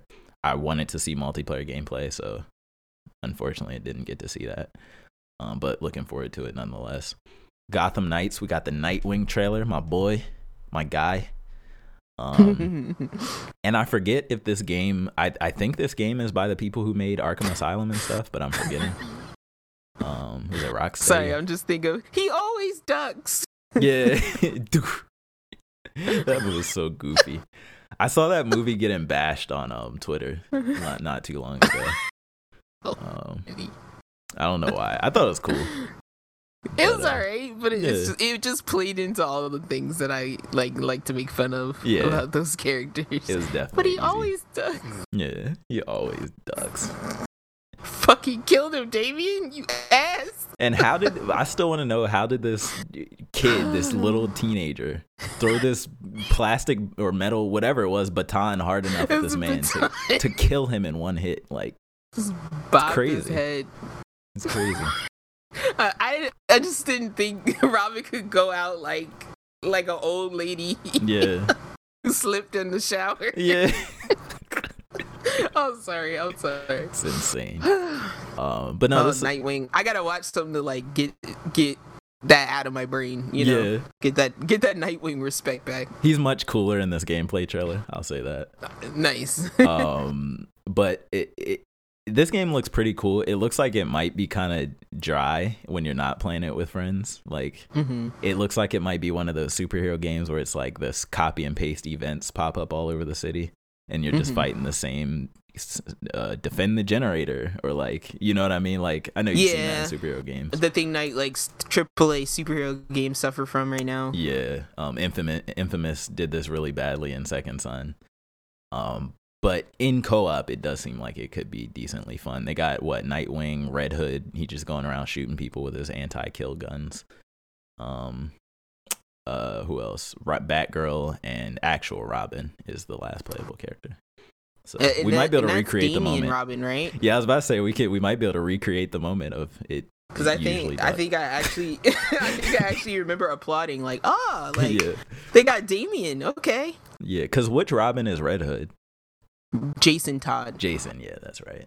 Yeah, that surprised me too, because I was like, what? It's 3 different Robins, right? Like, well, I was like, I thought he was not chill with everybody, but I don't know. I don't know all the details. I just know that Jason Todd like snaps. Well, so think of this as like an original story, right? So it's right. Yeah. Well, yeah, Yeah. and that's why I'm like, after the New 52, like everything has changed, and Yeah. then after the New 52 ended, and then they did it again. Yeah. I'm like, everything's really different. So because Red Hood Yeah. was like a villain at some point, I'm pretty sure, like originally. yes. Yes, Batman won't let me murder, so Yeah. I'm gonna become my own character so I Murder can everybody. murder. Yeah, and he's like, and they gave him like supernatural powers in this game, which he doesn't have in any of the comics. So they're taking a little bit of a different twist. He has like spectral, ghostly abilities or whatever. Now, was this a game I heard mentioned? Is there a group that has owl in the name? Yeah, the Owl Court of Owls is that kind of Okay, I twist had on to that smile a storyline. little bit Yeah, because I do like when owls are also villainous characters. I Yeah. think that they're hilarious. and apparently Court To of Owls think- is a big thing in Batman lore. Yeah, I've heard that. Definitely heard it before. So yeah, this game could be cool. I'll keep an eye on it. Sorry, it's like the battle of the nocturnal flight Yeah, creatures, yeah. owls and bats. Owls and exactly. No, that's really what it is. Like, That's what the it fuck? is. But I hate bats in real life. I would never cheer for bats in real life. Oh, I've seen Morbius now, so like whenever God. someone says Batman, I'm like, do you mean Michael Morbius, or do you mean Bruce Wayne? Because if Don't you watch the disrespect new Bruce like that. Morbius, yeah, but if you watch the new Morbius, you'll be like, are you sure he's not Batman? Yeah. Like, are you sure they didn't want to just name him Batman? They And lean they into just the couldn't? turn into bats aspect and stuff of Bro, there's vampires. there's like 4 scenes where he's getting like swarmed by bats. Yeah. Like where they're like spirals flying around him. And to me though, bats were never the cool thing about vampires. Like, No. so I don't know why they wanted to focus on that part of it, but anyway, I think you'll like this next game if you haven't seen it already. It's called Witchfire. It's a very cool looking fantasy, like kind of like the fantasy of, what was that game with the werewolves and that came out on PlayStation? The Order 1866 or whatever. Yes, I play that game like regularly. Yeah. This looks like a first person shooter version of a game in that type of setting. Nice. So looks really cool. You have all these supernatural powers and you're fighting all these demons and Victorian monsters and stuff. It looks really cool. Oh yeah, this looks pretty sick. I didn't see this. Yeah, it looks dope. It's got this I'm really, really big on movement mechanics, and it's got the cleanest looking dash like that I've seen. Yeah. I'm like, if you awesome. if you give me like BioShock like mechanics, and you can probably put me in any setting and I'll play it. Yeah. Honestly, you know what I mean? Like, I feel that. You can give me. I can have the most down to earth, like regular ass abilities of just like you can shoot a gun or punch someone. Yeah. You know what I mean? Like, and as long as it looked like BioShock, yeah, I'll probably play it. It'll be down. No, setting is big. Like just the creating that world. Yeah. BioShock does that better than a lot of games, I think. Because I think that's what had us excited too about like the Nightingale game, was that it has this appeal but with multiplayer attached to it. So yep. And then another game that I thought you would find interesting, Routine. This looks like straight up the androids from Alien Isolation, but way more. Make those androids way more terrifying and make the game the whole game. Yeah, make that the whole game. Which is my nightmare. This looks crazy. But yeah, this looks crazy. That's all I can really say. It just looks terrifying. I literally wanted. I begged he responded out of confusion, but I begged him to look at Chippendale, the movie, the most recent Chippendale movie that came out. Because Andy Samberg voices in it, like good comedian's voice in this movie. So that gave me an inkling that it might be kind of funny. Yeah. But also the level to which they make fun of Uncanny Valley the references is insane. Yeah. It's like, it's so meta. So yeah, anything with androids in it is gonna like freak me out because I don't like Uncanny Valley. Add this to the horror list. Yeah. And then next up they showed a very little bit of a game that I'm still looking forward to. Two games, Honkai Star Rail and Zenless Zone Zero, both the MiHoYo games or the Genshin Impact creator games. So Honkai Star Rail is basically a turn-based Genshin Impact, turn-based JRPG. So I'm sure both of these games are going to be gacha as well, but very high quality gacha. So I'm down. Turn-based fantasy future, I guess you could say, like high-tech fantasy type of thing. And then Zenless Zone Zero is like a more hip-hoppy punk Genshin Impact open world. Oh, roguelike just elements. to take one step backwards, to add to your to give more life to your scary androids, but more scarier. You should mention that their faces pop open like Five Nights at Freddy. No, I said they were 100 times scarier than the robots and I just wanted an accurate description, and that's what happened when I clicked this trailer. I got his they have face, like teeth and stuff. He did the thing that snakes do when their jaws unhinge. Yeah. I don't like that. Like, why would an android ever need to do that? Why would you ever build this thing? No, but are you watching the full trailer? I just saw that. Like, I just was skipping through it real quick while you were talking because I didn't know about this at all, and, and that happened. I'm like, how do you not mention that? No, yeah, put this on your radar. This is gonna be some fear. It's there.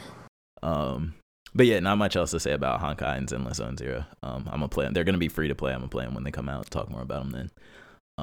This is another cool, interesting game. So I don't know if you heard of that game BPM that came out a little while ago. It's a rhythm-based first-person shooter. It sounds familiar. Where you had to dodge and shoot and reload on beat to earn a multiplier and stuff like that. Yeah, it sounds familiar. So this game, Metal Hellsinger, is apparently a much better version of that game. Much better iteration. But this game is Doom-inspired, so it's very like metal, like rock metal songs. And you're, again, same thing. You're dodging, you're reloading, you're shooting, you're throwing grenades, you're meleeing, all on beat. And there's like a beat reticle in the middle of the screen, and the more you stay on beat, it like fills in more of the song. So like you get the drums come in, you get the words come in, you mess up the multiplier, you lose the words. So it's like a cool take on a rhythm game. And yeah, it just seems dope. And then what? Whoa. What? Artists. Every track is created specifically for the game with vocals by metal icons such as Surge. They got Surge from System of a Down? I don't know metal that well, so I couldn't get it. I couldn't like talk about the details that well.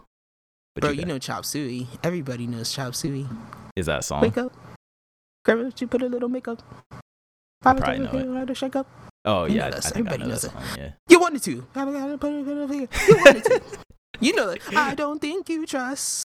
I think I know that song. In my. Come on, bro. I've heard of System of a Down for sure. Yeah, no, that's legit though. That's pretty cool. This game was getting a lot like from the people who were there and demoed it. It's getting all like praises. So nobody was saying anything bad about it. So that's why I figured it was good to add here.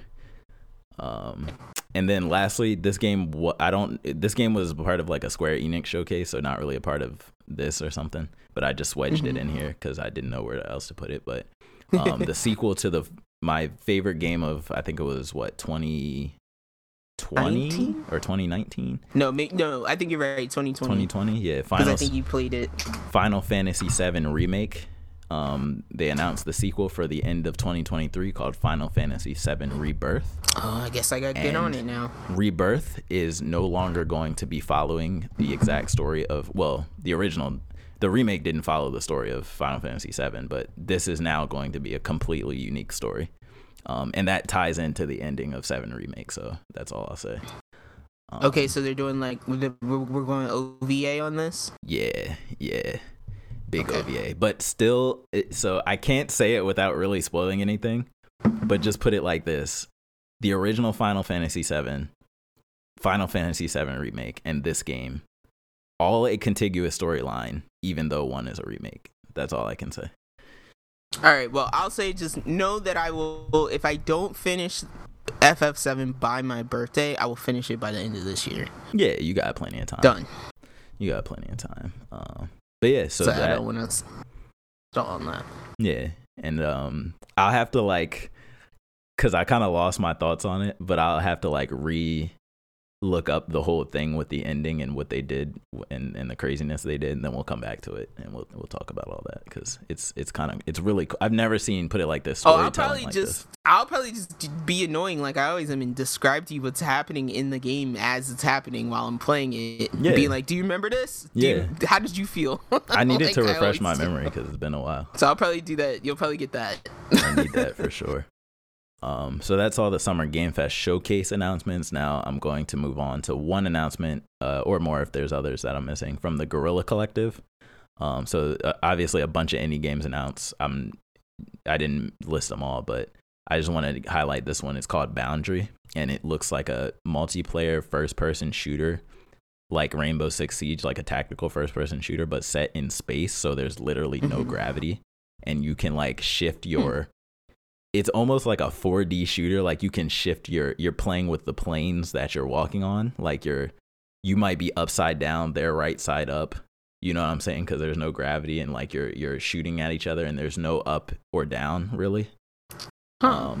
Which is I think why it's called Boundary, because there's no real there's no boundaries, I guess, because they're in space. I was trying not to say it, but yeah, it's like a shooter where there's no concept of up or down. That's the best way I can put it. And it seems pretty cool. And you have these little hero abilities like Siege does. Like one character might have a grappling hook, or one character might have a special set of space explosives or something. You know what I mean? So everybody plays their role, and I just think this looks really cool. Was there anything else from Guerrilla Collective that you wanted to highlight before I move on? No, because there was so much to dig into trailer wise, so that's why I'm like, stuff that like of interest to me, I'll probably weed out within the next couple of weeks. Which I like to get a little more research on stuff anyway, because it's like I hate the time between announcement to actual release. I know. Anyway, so long. Yeah. But this Red Fridge thing that's under the same collective looks the Red Fridge demo I might check out here. It says it's a collection of first-person horror games. Nice. Being published by Tiny Build, and they have a free demo out, so I might check that out. Nice. But yeah, SCP and all that. Yeah. Oh yeah, I almost forgot to mention that there's an SCP game in there. I was gonna say, why does Symphony of War sound familiar? I can't say I've heard of it. Is that anything we ever played? Okay. I was like, why does that sound familiar? I can't say. But we'll dig into that another time. Yeah. And let's then moving on from Guerrilla, IGN Expo 2022. The first game is a cool looking pixel art JRPG called Sacrifier. And the pixel art kind of reminds me a little bit of Octopath, but not quite that pop-up look style. But it's got this kind of like contrast between the character art and the background art that looks really cool. So I'm hyped to check that out. And then Roots of Pacha is straight up just a caveman Stardew Valley. So you're in like prehistoric times, but you're doing all the same farming and all that stuff. You're going into caves, you're fighting slimes, you're mining, you're raising animals, you're doing all that stuff, but caveman times. I like Stardew Valley, so I think this could be cool. I put this next one on here for you. Oh, go ahead. I'm sorry. Is Sacrifier like? Would you classify that as that HD? That new? What do they call it? 2D HD? HD 2D? 2.5D.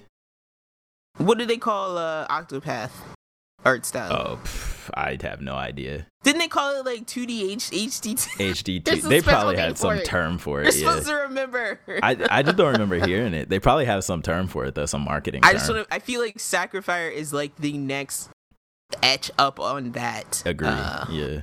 Art style. Agree. But I think there's something to it where I just like when I don't know how to describe it. It's like the character models sit against the background a certain way. But that's why. But like, I think that's what it is attracting me to Demon School. Like when if you watch a trailer of that later, it's like the way the like camera moves in the art style. It doesn't feel like the camera should be able to move that way. Yeah, right. It's like mind bending a little bit. Yeah, it gives you those same vibes. HD 2D is what they call it. They just call it HD 2D. That's a marketing term. High def to def. But like the screenshot I'm looking at now, they're in a town, and it looks like they're in a 3D town, but the characters are 2D pixel art. But the characters have that weird, like almost Wargroove, like it's like a what would you call it, like 32-bit? Yeah, exactly. Very clearly on one plane though. Like the character turns left, you see the left side of their face. They turn right. They're like it's almost like they're flipping. Like they are paper thin. Yeah, exactly. Yeah. So yeah, that looks cool. And then this next one I put on here for you because it reminded me of when you were talking about Train Simulator. I was like, I was like, she was dying trying to slow down the train to break before the station. You should definitely check this out. So you're guiding a train and you're trying to survive while you're guiding this train through interdimensions, like things are attacking the train. Is this Snowpiercer the game? Like it's even very hard to describe, but it's very otherworldly. I'm watching it. You're like 3D grapple hooking in space, but there's also a train track in space. There's like a space alligator that attacks you. Like wow, it's you might have tapped into a weird thing that I like. Yeah, right. Oh, this feels very control-y. I had a feeling you might be intrigued. Stop selling me stuff. All right, let's keep moving. I had a feeling. So yeah, that's I feel like we have to divide and conquer on all these trailers. Jesus. It's so okay. And then the last one I want to highlight for the IGN Expo is called Dinkum. Dinkum. And this is like 3D co-op Harvest Moon mixed with Animal Crossing. So it's got like the farming and all that stuff that I just talked about with Stardew. And it's also got like the town building like Animal Crossing. And like interesting. Oh, it has creepy, like we have a little bit more detail on our face than in an Animal Crossing character. Yeah. Because it's not like full like like realistic 3D or anything like that. It's like it's still indie 3D, right? Yes. We should highlight. I talked about this game before. There Is No Light. Mm-hmm. Keep your eye on that. Keep your eye on that. I just want to Google that one's legit. It's literally right below Dinkum. Yeah. But I think that's gonna blow up a little bit. This looks like it could be cool. And the combat was pretty cool. Looks pretty intense for like a 2D brawler type. And I like I think I'm looking at the right game. It has like horror looking stuff to it. Mm-hmm. Very hard art style. It's almost like not Bloodborne because it's not so red. Yeah. But very like dark fantasy. Yeah. Like Dark Below. Or no, not Dark Below. What's that game called? Dark Descent? Not Dark Descent. I don't remember. I'm forgetting. Are you talking about? You're not talking about Darkest Dungeon, right? Yeah, that is what I was thinking of. Does the art style kind of remind you of that a little bit? The theme, I guess.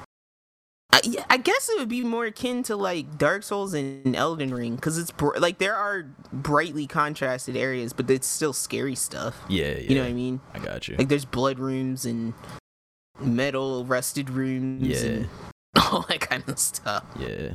I'm starting to really like that type of art though. I don't know why. I don't know if I'm a sick person or something. No, you're just becoming an adult. Yeah. Exactly. And then Devolver 2022.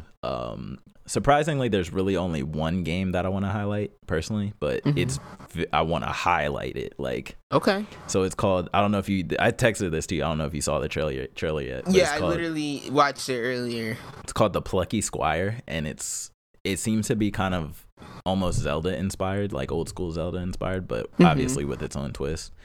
And so the trailer starts with this art book, like 2D art book, very colorful, almost like a coloring book type of art style. And you're this character and it's top down 2D combat like Zelda. And then he literally hops out of the book and turns into like a 3D, like almost like Link's Awakening type of style. Not quite, but almost like that. Like 3D toy style. And then he's literally exploring the room and solving puzzles that this book was on. And then in that, he's like hopping back and forth into different planes, like different 2D and 3D planes. And in that, they're also changing the art style. And it looks like they're also incorporating other types of games, like maybe bullet hells and like just different genres of games all in this one game. Because it's like, I'm watching. It's like when he's in the storybook, it's like he can actually use like the paragraphs in the book, the words to make something appear in the book. But then it's like he comes across a creature in the book, and it becomes a fighting game. And there's two like health bars, and he's boxing like Punch Out, just like Punch Out. And then it's like. Now he's running on the side of the mug that was on the desk next to the book. Yeah, that's crazy. But I like that kind of stuff. And I'm not gonna be able to describe it and do it justice, but the art style all throughout the trailer is just beautiful to me. Like it's just, I haven't seen a game do this cool of art and make it look so clean and so like just natural. Like even through all the different transitions. It looks like you're in Andy's room from Toy Story. It's dope though. Like. I really can't wait for this game. Almost like pretty clean, like what the frick? Why? It Takes Two. I'm like, why can't I remember that game? Exactly. The way that made the the larger world look realistic. Really, yeah. When I recommended Baobab's Mausoleum, this is the reason why I recommend games like that. It does a similar thing, yeah. Yeah, and I'll just say this Cult of the Lamb I might check that out. I did see This that one looks too. pretty interesting. I did see that one. It says it mixes Binding of Isaac-like action with town management in a deceptively evil world as you build a demonic cult of animals to do your dark bidding and return an ancient evil to the world. So, but The art style doesn't match animals, that darkness. yeah, like the art style almost looks like Gravity Falls. Yeah, it does, So exactly. It's adorable. It does. So I might check that out. I do really like that contrast. And then just to wrap up the game stuff, I'm just gonna name off the rest of the showcases that we didn't really talk about. So Future Sure. Play Direct 2022, a bunch of indie games y'all should go check out. Wholesome Direct, another bunch of indie games, and Days of the Devs, where they did yet another bunch of indie games. So feel free to go check those out. And before we move on to TV stuff, Netflix stuff, and their announcements, out of everything you've seen up until this point, what are you most hyped for? I think I am highly caught.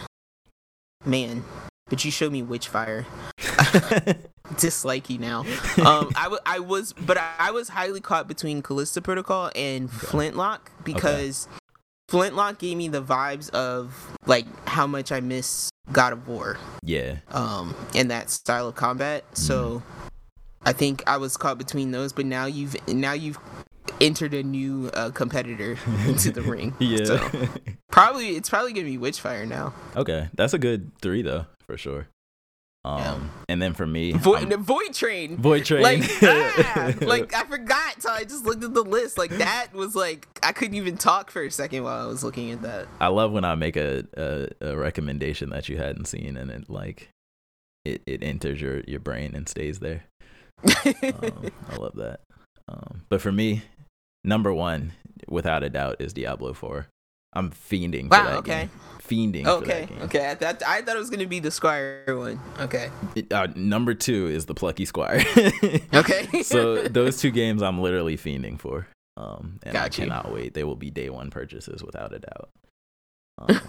But yeah, a lot I of also games. took off for Resident Evil 4 remake, but Really? that's next year. I believe that. Yeah, Awesome. I'm excited. And yeah, we talked about all the PlayStation stuff last show as well from their specific PlayStation Direct. Yeah. And yeah, we talked about FF16 and all that. I can't wait to play Mercenaries as Lady Diatrice and throw people around by their necks. That looks That's like insane, so much fun. You're 3 feet taller than everyone else. You get to pick them up by their necks and throw them around. I hope you get to use her, like, you know how she has those wild claws that grow out of her Yeah. fingers? I hope you get to use those in some way. I'm down. That's insane. Oh. I hope you can play But as my dude too, Magneto. Yeah, Forget you his can. name. That was like the second. He was in They there. showed him before they showed her. Okay, gotcha. Yeah. I only saw like clips, I think, but No, yeah, they showed him with the hammer and like that's my guy. force powers. Yeah, that's my guy. For lack of a better term. He was cool.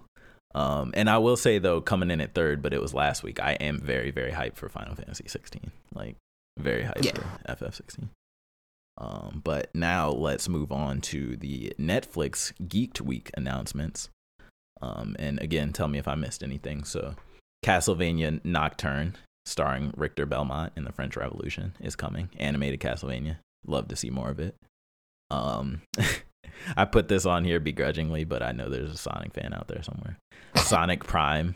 To me, I wouldn't be opposed to watching an animated Sonic, but this looks very like kids WB. It's just a Sonic show is not a new thing at this point. That's why it's not exciting, because it's like Sonic's been around. Like we've seen him on TV many times. Yeah. So I think the movie was the biggest deal because he had never gotten a movie before. And I think the movie is causing like this Sonic resurgence because we got the Sonic game, this show, Mania, remake of Sonic 1 through 3. The Sonic fans Yeah. are never asleep. No. Just know that. They're always just waiting. Under the surface. Yeah. It's not like this is resurgence of Sonic fans. Like, I used to like these peoples have been waiting for this Yeah. to happen. I'm telling you. They So- all had those disgusting, those disgusting Velcro hats with the blue spikes Yeah. that Ew. people keep putting on. Nasty. They all had them like under their beds, in their closets, Nasty. in a box in the basement. They all were just ready. Put them things back on. I kind of skipped it in the talk about games because it was just so bad. I didn't want to waste time on it. But I don't know if you saw the Sonic game, the open world Sonic game. But the Sonic fans were like yelling at the devs online to please delay the game. Please delay this game. Why delay it? Because it looks so terrible. To make it better? Yes. I'm just saying, like, when Sonic is the most popular character in what was the in VR chat, Yeah. like that says something about That does. About the fan base. about that IP and about that fan base. Yeah. That's all I'm saying. Absolutely does. So I'll probably check out the first like 5 minutes of the Sonic Prime show just to see what's up. See what's up. Peek my eye in the door. Peek my head in the door. See what's going on in there. And then next up we have a Tekken animated series called Tekken Bloodline. I was not expecting that. I love that Netflix is doubling down on these animated video game and shows. Yeah. Awesome. So this is I 2D don't- animation. well, Hello. Never mind. Let me. I'm gonna shut up. What were you about to say? Shut up. Nothing. Nah, go ahead. I just my only like when people say Tekken, Yeah. I just picture the old dude. I forget the their hair? names because it's like With it's the like split hair? their names rhyme, right? It's like Kazuma and then Kazuya. his Kazuya dad is one or of them. something, right? Yeah. So Kazuya like, is in Smash. That's the only reason I know his name. but I'm like I always picture him throwing that child off of the cliff. Yeah. He That's did. He all I definitely think did that. of when I think of Tekken. He definitely did that. Make him stronger. You know what I'm saying? Like Street Fighter, my brain's like Chun-Li, Yeah. Ryu, Ken, like, but Street Fighter's wholesome. Tekken is just that guy Yeah. throwing his child off a cliff every time I think of it. I'm And sorry. I want to say this character might be him because he. Yeah, Kazuma? Kazuma and I think that's Kazuya their and name. Kazuma. Or Kazama Yeah. and Kazuma. Something like that. But yeah, Jin Yeah, is we're the one who got butchering this, thrown off the guys. cliff, I'm pretty sure. Okay. And so I think Jin may be the main character of this show. I'm not the biggest Okay. Tekken person, so I'm not the best to explain this, but I will Yeah, me watch this neither. just because it's 2D animation and it's a video game and I want to support. And next up we have a Dragon Age 2D animated show called Dragon Age Absolution. I am a big fan of Dragon Age 1. As I probably talked about before, and so definitely Now, looking forward to this.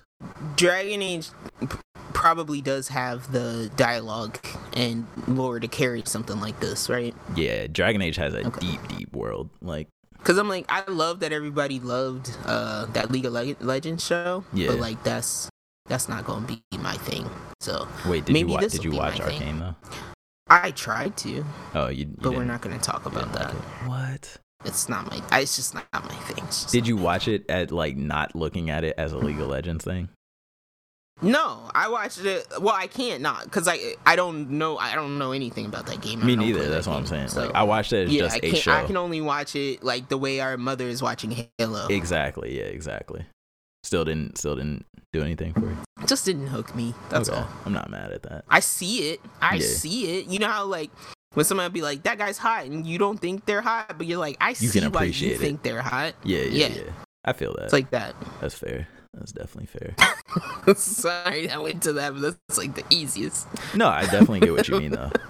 Because I'm that way with a lot of things, right? Like a bunch of games I Objective. don't play. Like I'm like, no, I see why everybody likes this, but it's not for me. No, I feel that.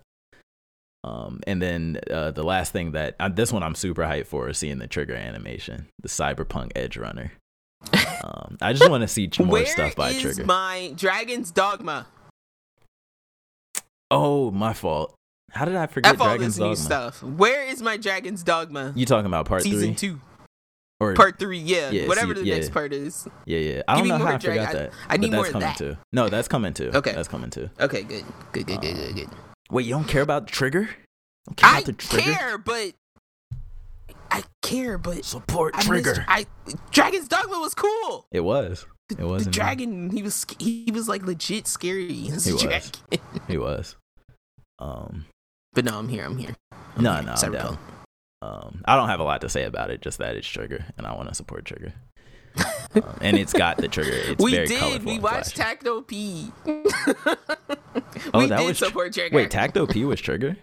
Oh no, wait, was it? No, that that wasn't was Trigger. Mappa and Madhouse. I Madhouse, think. yeah. We That was watched Mappa, my bad, those my two bad. Star Wars. We watched Visions. Visions episodes, yeah.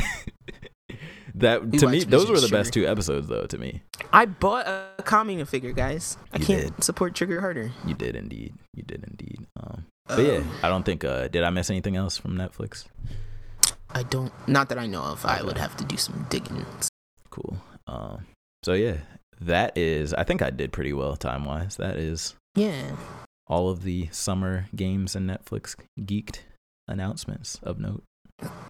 So very quickly, since we're already here and we talked about this mostly this week, and I don't have a lot of comments to make about anime. I'm not I caught want to up. ask you a question. Yeah. So we're gonna do this other thing. So I made this link. I clicked this link here. The best video games of 2022 You so already know far. what my answer is, though. Well, yeah, but I wanted to get your opinion just on No, yeah, this yeah. list I in know. general, Yeah. and see what you thought. Because I've played a couple of games on here, and Same. you've probably played a couple of games on here. Same. So let's see what we think very quickly. Yeah, let's do it. All right, so Sniper Elite 5. Heard some What do you things think? about it. I have not played it, but I've heard it's one of the better Sniper Elite games. I heard the AI is really dumb. And I heard that somehow they still have not changed the premise about fighting Nazis. But like I said, I haven't played it, so I can't make a real opinion. I was gonna say, isn't that every plot of every BJ Blazkowicz game? Yes, it is Wolfenstein. Yes, Wolfenstein. It is indeed. It is indeed. But with Sniper Elite, I don't know if you're playing as the same character or if you're just different snipers fighting Nazis. I'm not sure. Mm-hmm. But it's very like one of those grade you on stealth games. So that's kind of why I haven't really gone towards it, because it's you can go the action route and not do stealth, but it's like one of those games where it shames you a little bit when you don't go stealth, like Metal Gear. And that's kind of the hurdle I'm It trying to get over to shames playing you. Metal Gear Solid 5. Because my friends are like, no, play 5. You can play it without stealthing at all. But I'm Wait, like, is 5 the Phantom whatever one? Phantom is it's that one, basically. Okay, then yeah, you should be able, you should be able to play that. I played some of that one. But because my friends are all like, no, you don't have to stealth. And I'm like, I hate stealth. And they're like, you don't have to stealth. And I'm like, You don't have to sell. But I'm like, it's when they come up No, I at don't- you at the end of the mission with an F because you didn't stealth anything. I'm like, well, that just I don't feels feel- bad. Like, I just feel bad. I say I didn't feel that way when I played it. When I watched people play it, You just didn't care. no. feel Well, that. one, because I feel like the game in total was like a It little lets bit you of do a that. blanket. Yeah, like it was a little bit of a wool blanket itself. But Yeah. yeah, I just felt like it didn't punish you, because that was also my fear of Yeah. playing a Metal Gear Solid game. So, Yeah. but next up is the Stanley Parable Ultra Deluxe. I played the original Stanley Parable. I do want to play this one. I just don't want to pay $25 for it. Mm. That's my personal opinion. What about you? I've only heard the title. I don't even know what this game is about. I'm gonna be honest with you. Okay, I think you would like this game as far as like a thought experiment, because it is like, it's a game where it's like you are purely in first person. You cannot see yourself at all, and you have a narrator who's narrating your day. And I remember originally, and I'm assuming this stays true because this synopsis in front of me says that, which is like you can either choose to do what the narrator tells or it says that you're doing across the course of your day, or you can choose to ignore the narrator and explore the building that you work in. Yeah. And the narrator will continue to talk to you and narrate what you do. And sometimes that's a good thing, and sometimes it's a bad thing. Because sometimes there's places you shouldn't go. Because I think there was, in the original, I think there was even like a room that would almost like fake blue screen your computer. Oh no. If you went in there. And you would you actually had to, like, panic. Reboot. Yeah, that's crazy. Yeah, you had to like reboot to get out of it Oh my and start gosh. over again. I like when games break the fourth wall a little bit like that, though. But this was the first game I remember it had like a ridiculous amount of endings. Oh really? just ways you could just end the game based on your actions or non-actions. So I will probably play that on Switch eventually at some point. Cool. Anything about Warhammer 4000? I mean, Gate? I know what these games are. I don't really want to hate, but like I've never heard any single person ever online or offline or in real life talk about a Warhammer 40K game. So Well, I mention it because it's on this list, but I'm sure it's here for somebody. It's just we know we don't play every single type of game. Yeah. No, but I'm saying so like none we're of the just saying people it's on around me here. play this game either. That's why I'm like, I don't know how. I feel like it's kind of just because this game, it's like a tactics game, kind of like XCOM and stuff like that. But I think this is only on this list this year because no better tactics game came out this year. Maybe like it's kind of just like, well, we'll take this because this is all that came out. That's just my guess. Not to hate. If you love Warhammer 40K, I don't mean to offend you. You know, there's nothing wrong with that. Yeah. But just my thoughts. Now, have you heard of this Citizen Sleeper? I have not heard of this at all. I have not either. Tabletop I might pass RPG. that. This text-heavy tabletop-inspired RPG feels like a cerebral, melancholic answer to broader cyberpunk canon. Interesting. So canon Dungeons and Dragons, or Yeah, Cyberpunk Dungeons and Dragons. Pulling heavily from dice-based tabletop games, Citizen Sleeper forces players to make daily trade-offs. Do I want to repair the ambergris? Help Fang hack through the... Okay, this is one of those, like, manage your resources in the way that you would like, I guess. Moving on, I could we see how have... that'd be cool. Yeah, I mean, it's like I said, somebody's playing this game. Yeah. People are playing this game enough for it to be on this list. It's just not on my radar. Yeah. Now, I will say Rogue Legacy. I have played Rogue Legacy 1. I enjoyed it a lot. It's one of those games where it's like you just go in and die a lot, but death is rewarding in that you really... Like, you die, and then it's like, okay, here's one of your children that you can pick next. Hold up, to, though. like, control. Let's give it its full credit. It's not one of those games. This Rogue Legacy 1 was the game that made roguelite a thing. Yeah. It's the game that made it cool to carry on progression after you die. I was gonna say, but was it this Rogue Legacy, or was it there's some original prior to this? No, I'm pretty sure it was the Rogue Legacy 1. Okay, because the one that I played was like felt like a upgraded version of an older game. If that makes any called sense. Rogue Legacy, or yes, maybe that on was the a thing. Switch. Hold on. Felt like a remake type deal is what I mean. Like, you're probably right in what you're saying. I just don't think I played that version. Yeah. I don't think they remade it exactly the same. Yeah, I'm actually not sure now. But I just know that Rogue Legacy, like, I don't know if the one I played was a remake or not, but Rogue Legacy itself was the title that made it cool to, like, okay, this is a roguelike, but now you also get upgrades that you carry on through each life. Like, that made that cool. Yeah. So I just wanted to give it its credit for that. So it kind of gives that effect of, like, you can kind of breed for like a trait that you want, of like, if you always want your character to be strong, you kind of always pick the child or the heir that carries that trait, or to pass that on, or, you know, sometimes you're going to lose traits if you don't pick that in the next hero. So I enjoyed I'm sure Rogue Legacy 2 is great. I just haven't played it myself. I've seen a bunch of reviews and heard only good things about Rogue Legacy 2, and I was like, where can I play this? Xbox exclusive. And I was like, dang it. How? I was so mad. It was on Switch. 2? Rogue Legacy 2?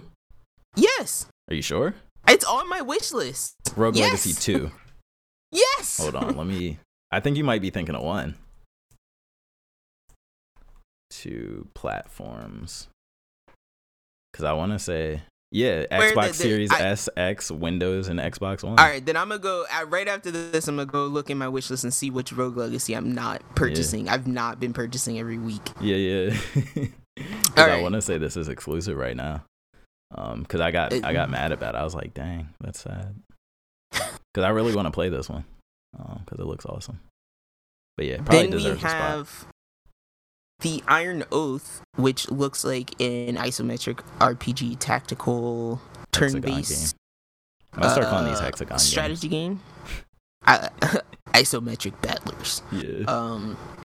But yeah, I haven't seen this one, but I may look into it because I do like games like this. And it looks to be fantasy based. It's in early access according to this article.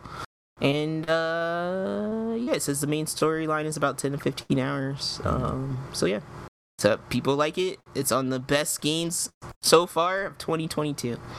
Now this one I believe Lego Star Wars, because I played entirely too much Lego Star Wars. I heard a on lot PS2. of good things about this. Yeah.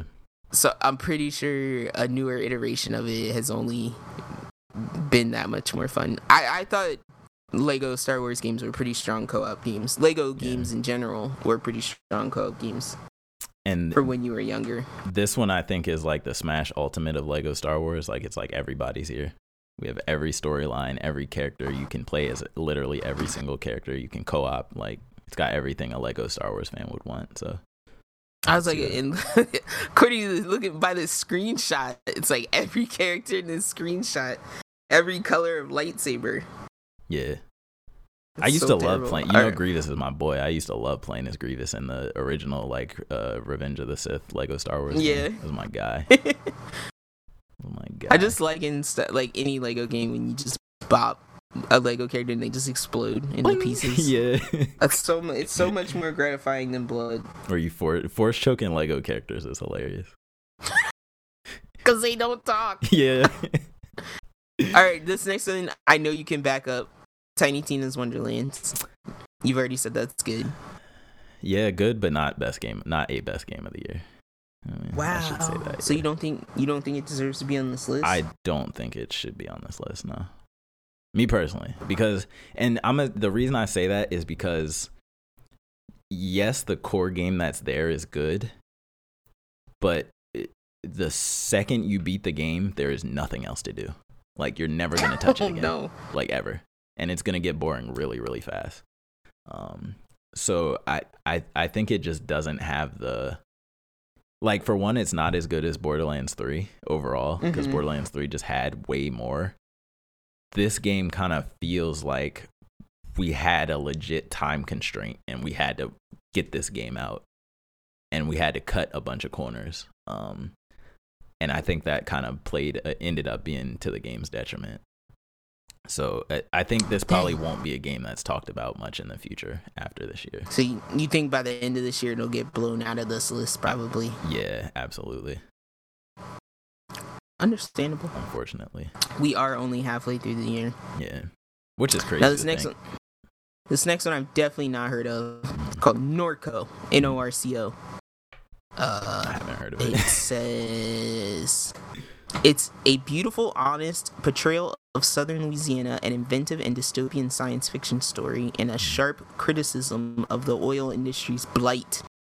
So this must be one where it is clearly a commentary on modern society. Mm-hmm.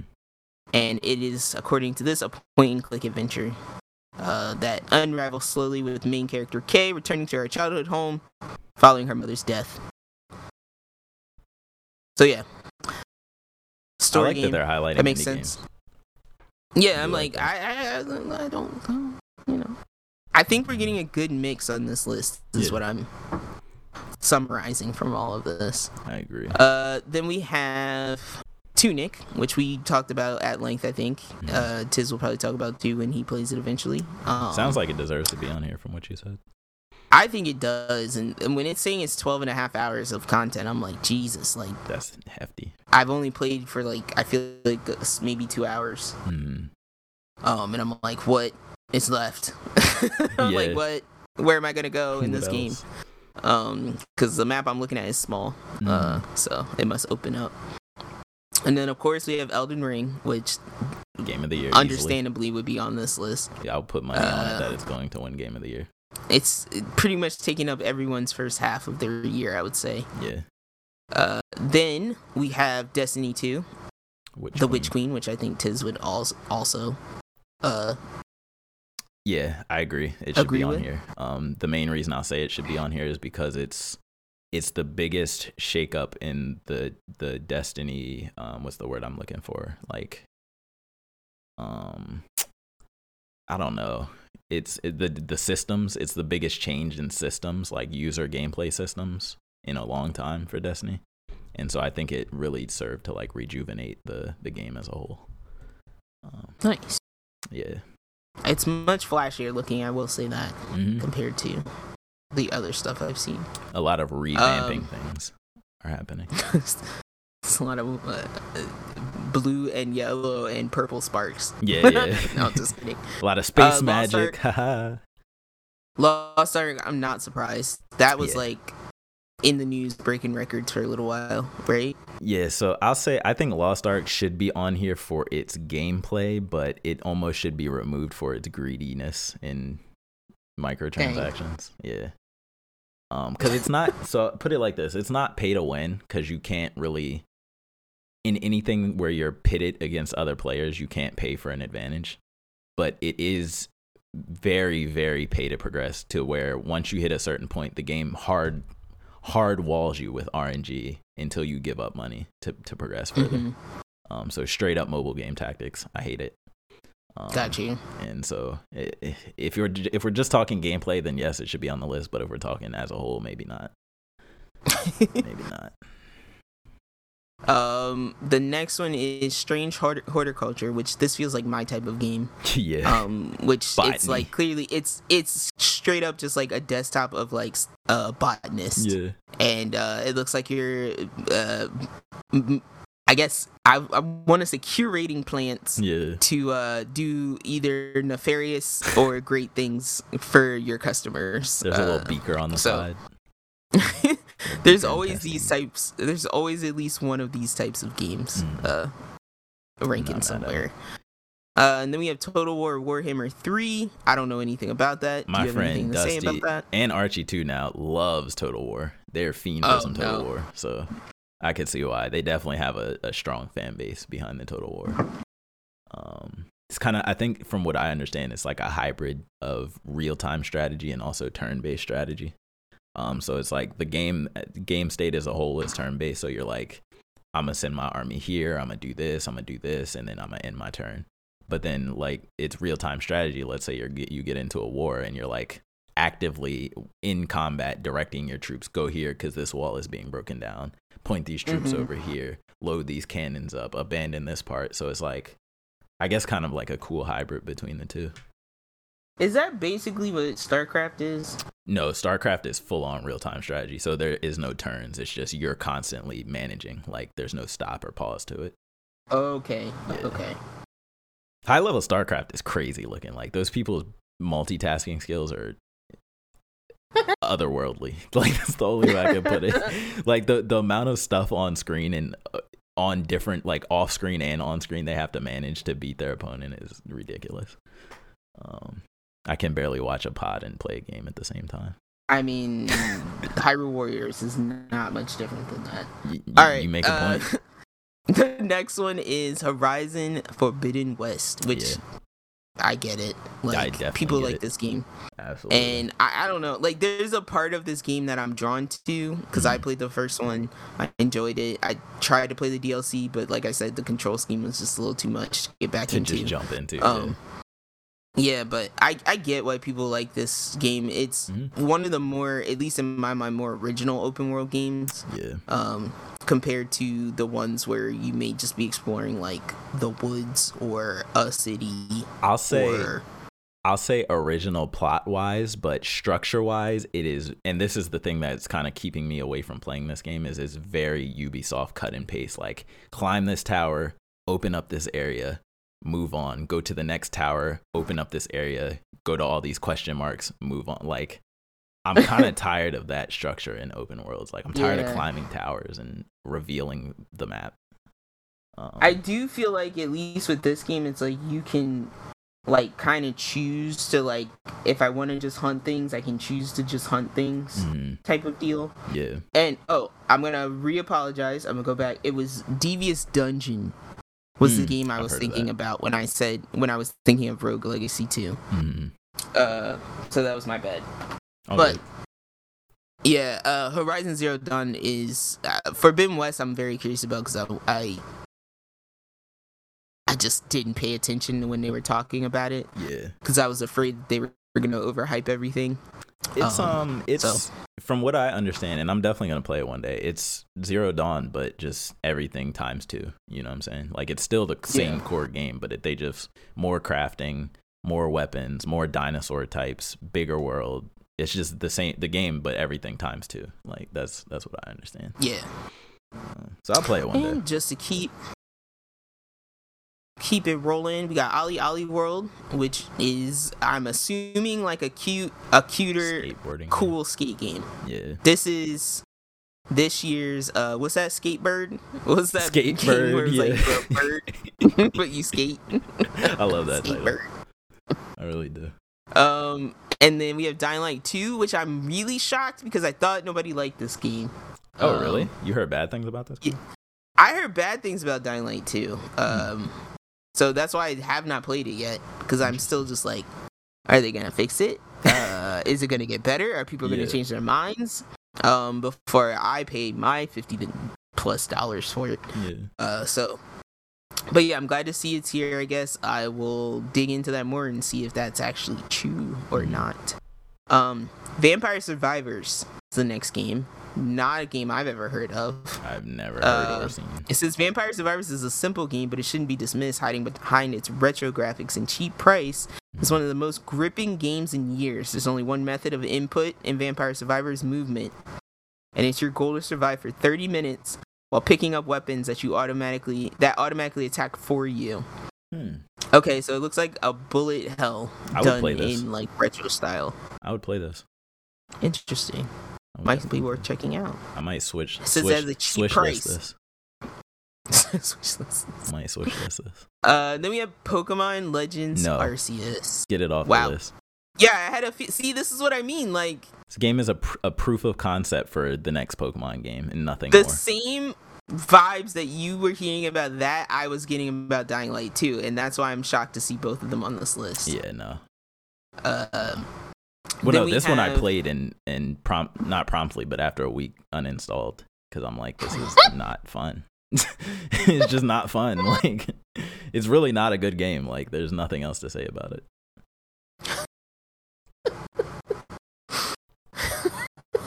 I wish I was brave enough to uninstall Dying Light, or not Dying Light, Death Stranding. You just keep it on there in case you want to go back. No, I had it on disc, so I sold it. Oh, gotcha. Nobody Saves the World. Sold it. Have not heard of this one either. What did you say? I just caught you said I sold it. Yeah, I sold it. That's hilarious. Let's see. Sorry. No, you're fine. So Nobody Saves the World is a game about shape-shifting, unlocking new powers to build yourself into a perfect weapon for a job or a very specific tool needed to solve a single puzzle. It's about exploration and experimentation. This has like what's that? Don't Starve. It has kind of like Don't Starve art style. Yeah. But yeah, never heard of this one. Nobody Saves the World. I would need to see it. And then we have Wordle. As the last game on here, which I don't even know if this is an ad. No, it's not. It is. So Wordle, whoever's playing Wordle, shout out to my word game homies out there building our vocab for nobody to be impressed. All right, guys, that was it. That was the fat stack. Wait, they left the game off. What did we leave off? Sifu. Sifu is absolutely. How is Sifu not on this list? Sifu should absolutely. All right, guys, this list is garbage. You know what? Delete the last 30 minutes of the podcast. That list is garbage. You guys email us, decide. You tell us, delete the last 30 minutes of that podcast episode or not. Get Sifu on here, man. That's it. This is it. This is the one. The one with the games. That's the title for this episode. I'm calling it now. The one with the games. The one with the games. Guys, I got anime to watch. I got games to play. Tiz, what are you up to? What do you got to do the rest of this week? We're doing this. We're ending this fast this week. Yeah, same. Honestly, I got to catch up on all this anime that I'm not. I'm like Paul Walker. I'm putting my shades on. I'm getting in the front seat of my Toyota Supra. Where are we going? We got to go. It's time to go. Oh, we out. You know what I'm saying? I got to finish Spartacus. Yeah. That's it. Anime and finish Spartacus, play some games. Grinding these stupid red borders in Destiny. If you're playing Destiny, you'll know what I mean by that. You'll feel my pain. You know trying to get this Vader skin in Fortnite. I'm just gonna keep singing. No, it's a cool backdrop. Fast and Furious song while you It's a great backdrop. tell us what you're doing. Yeah, it's a great backdrop. But yeah, everybody out there, you know what I'm saying? Keep going strong. Keep gaming. Keep believing in your shonen ways. You know what I'm saying? If you want to be Hokage, you can be Hokage. God. You know, you can be Hokage. Just don't give Yeah, up. if you ever, guys, if you ever feel sad about yourself this week, remember that for a moment I thought I was Naruto. You too can become Hokage. Believe it. Date Bayo. Believe it. Niggas asking if I'm cool. I'm upset. It's time to go, y'all. All right, y'all. All right, We out. out here. Peace.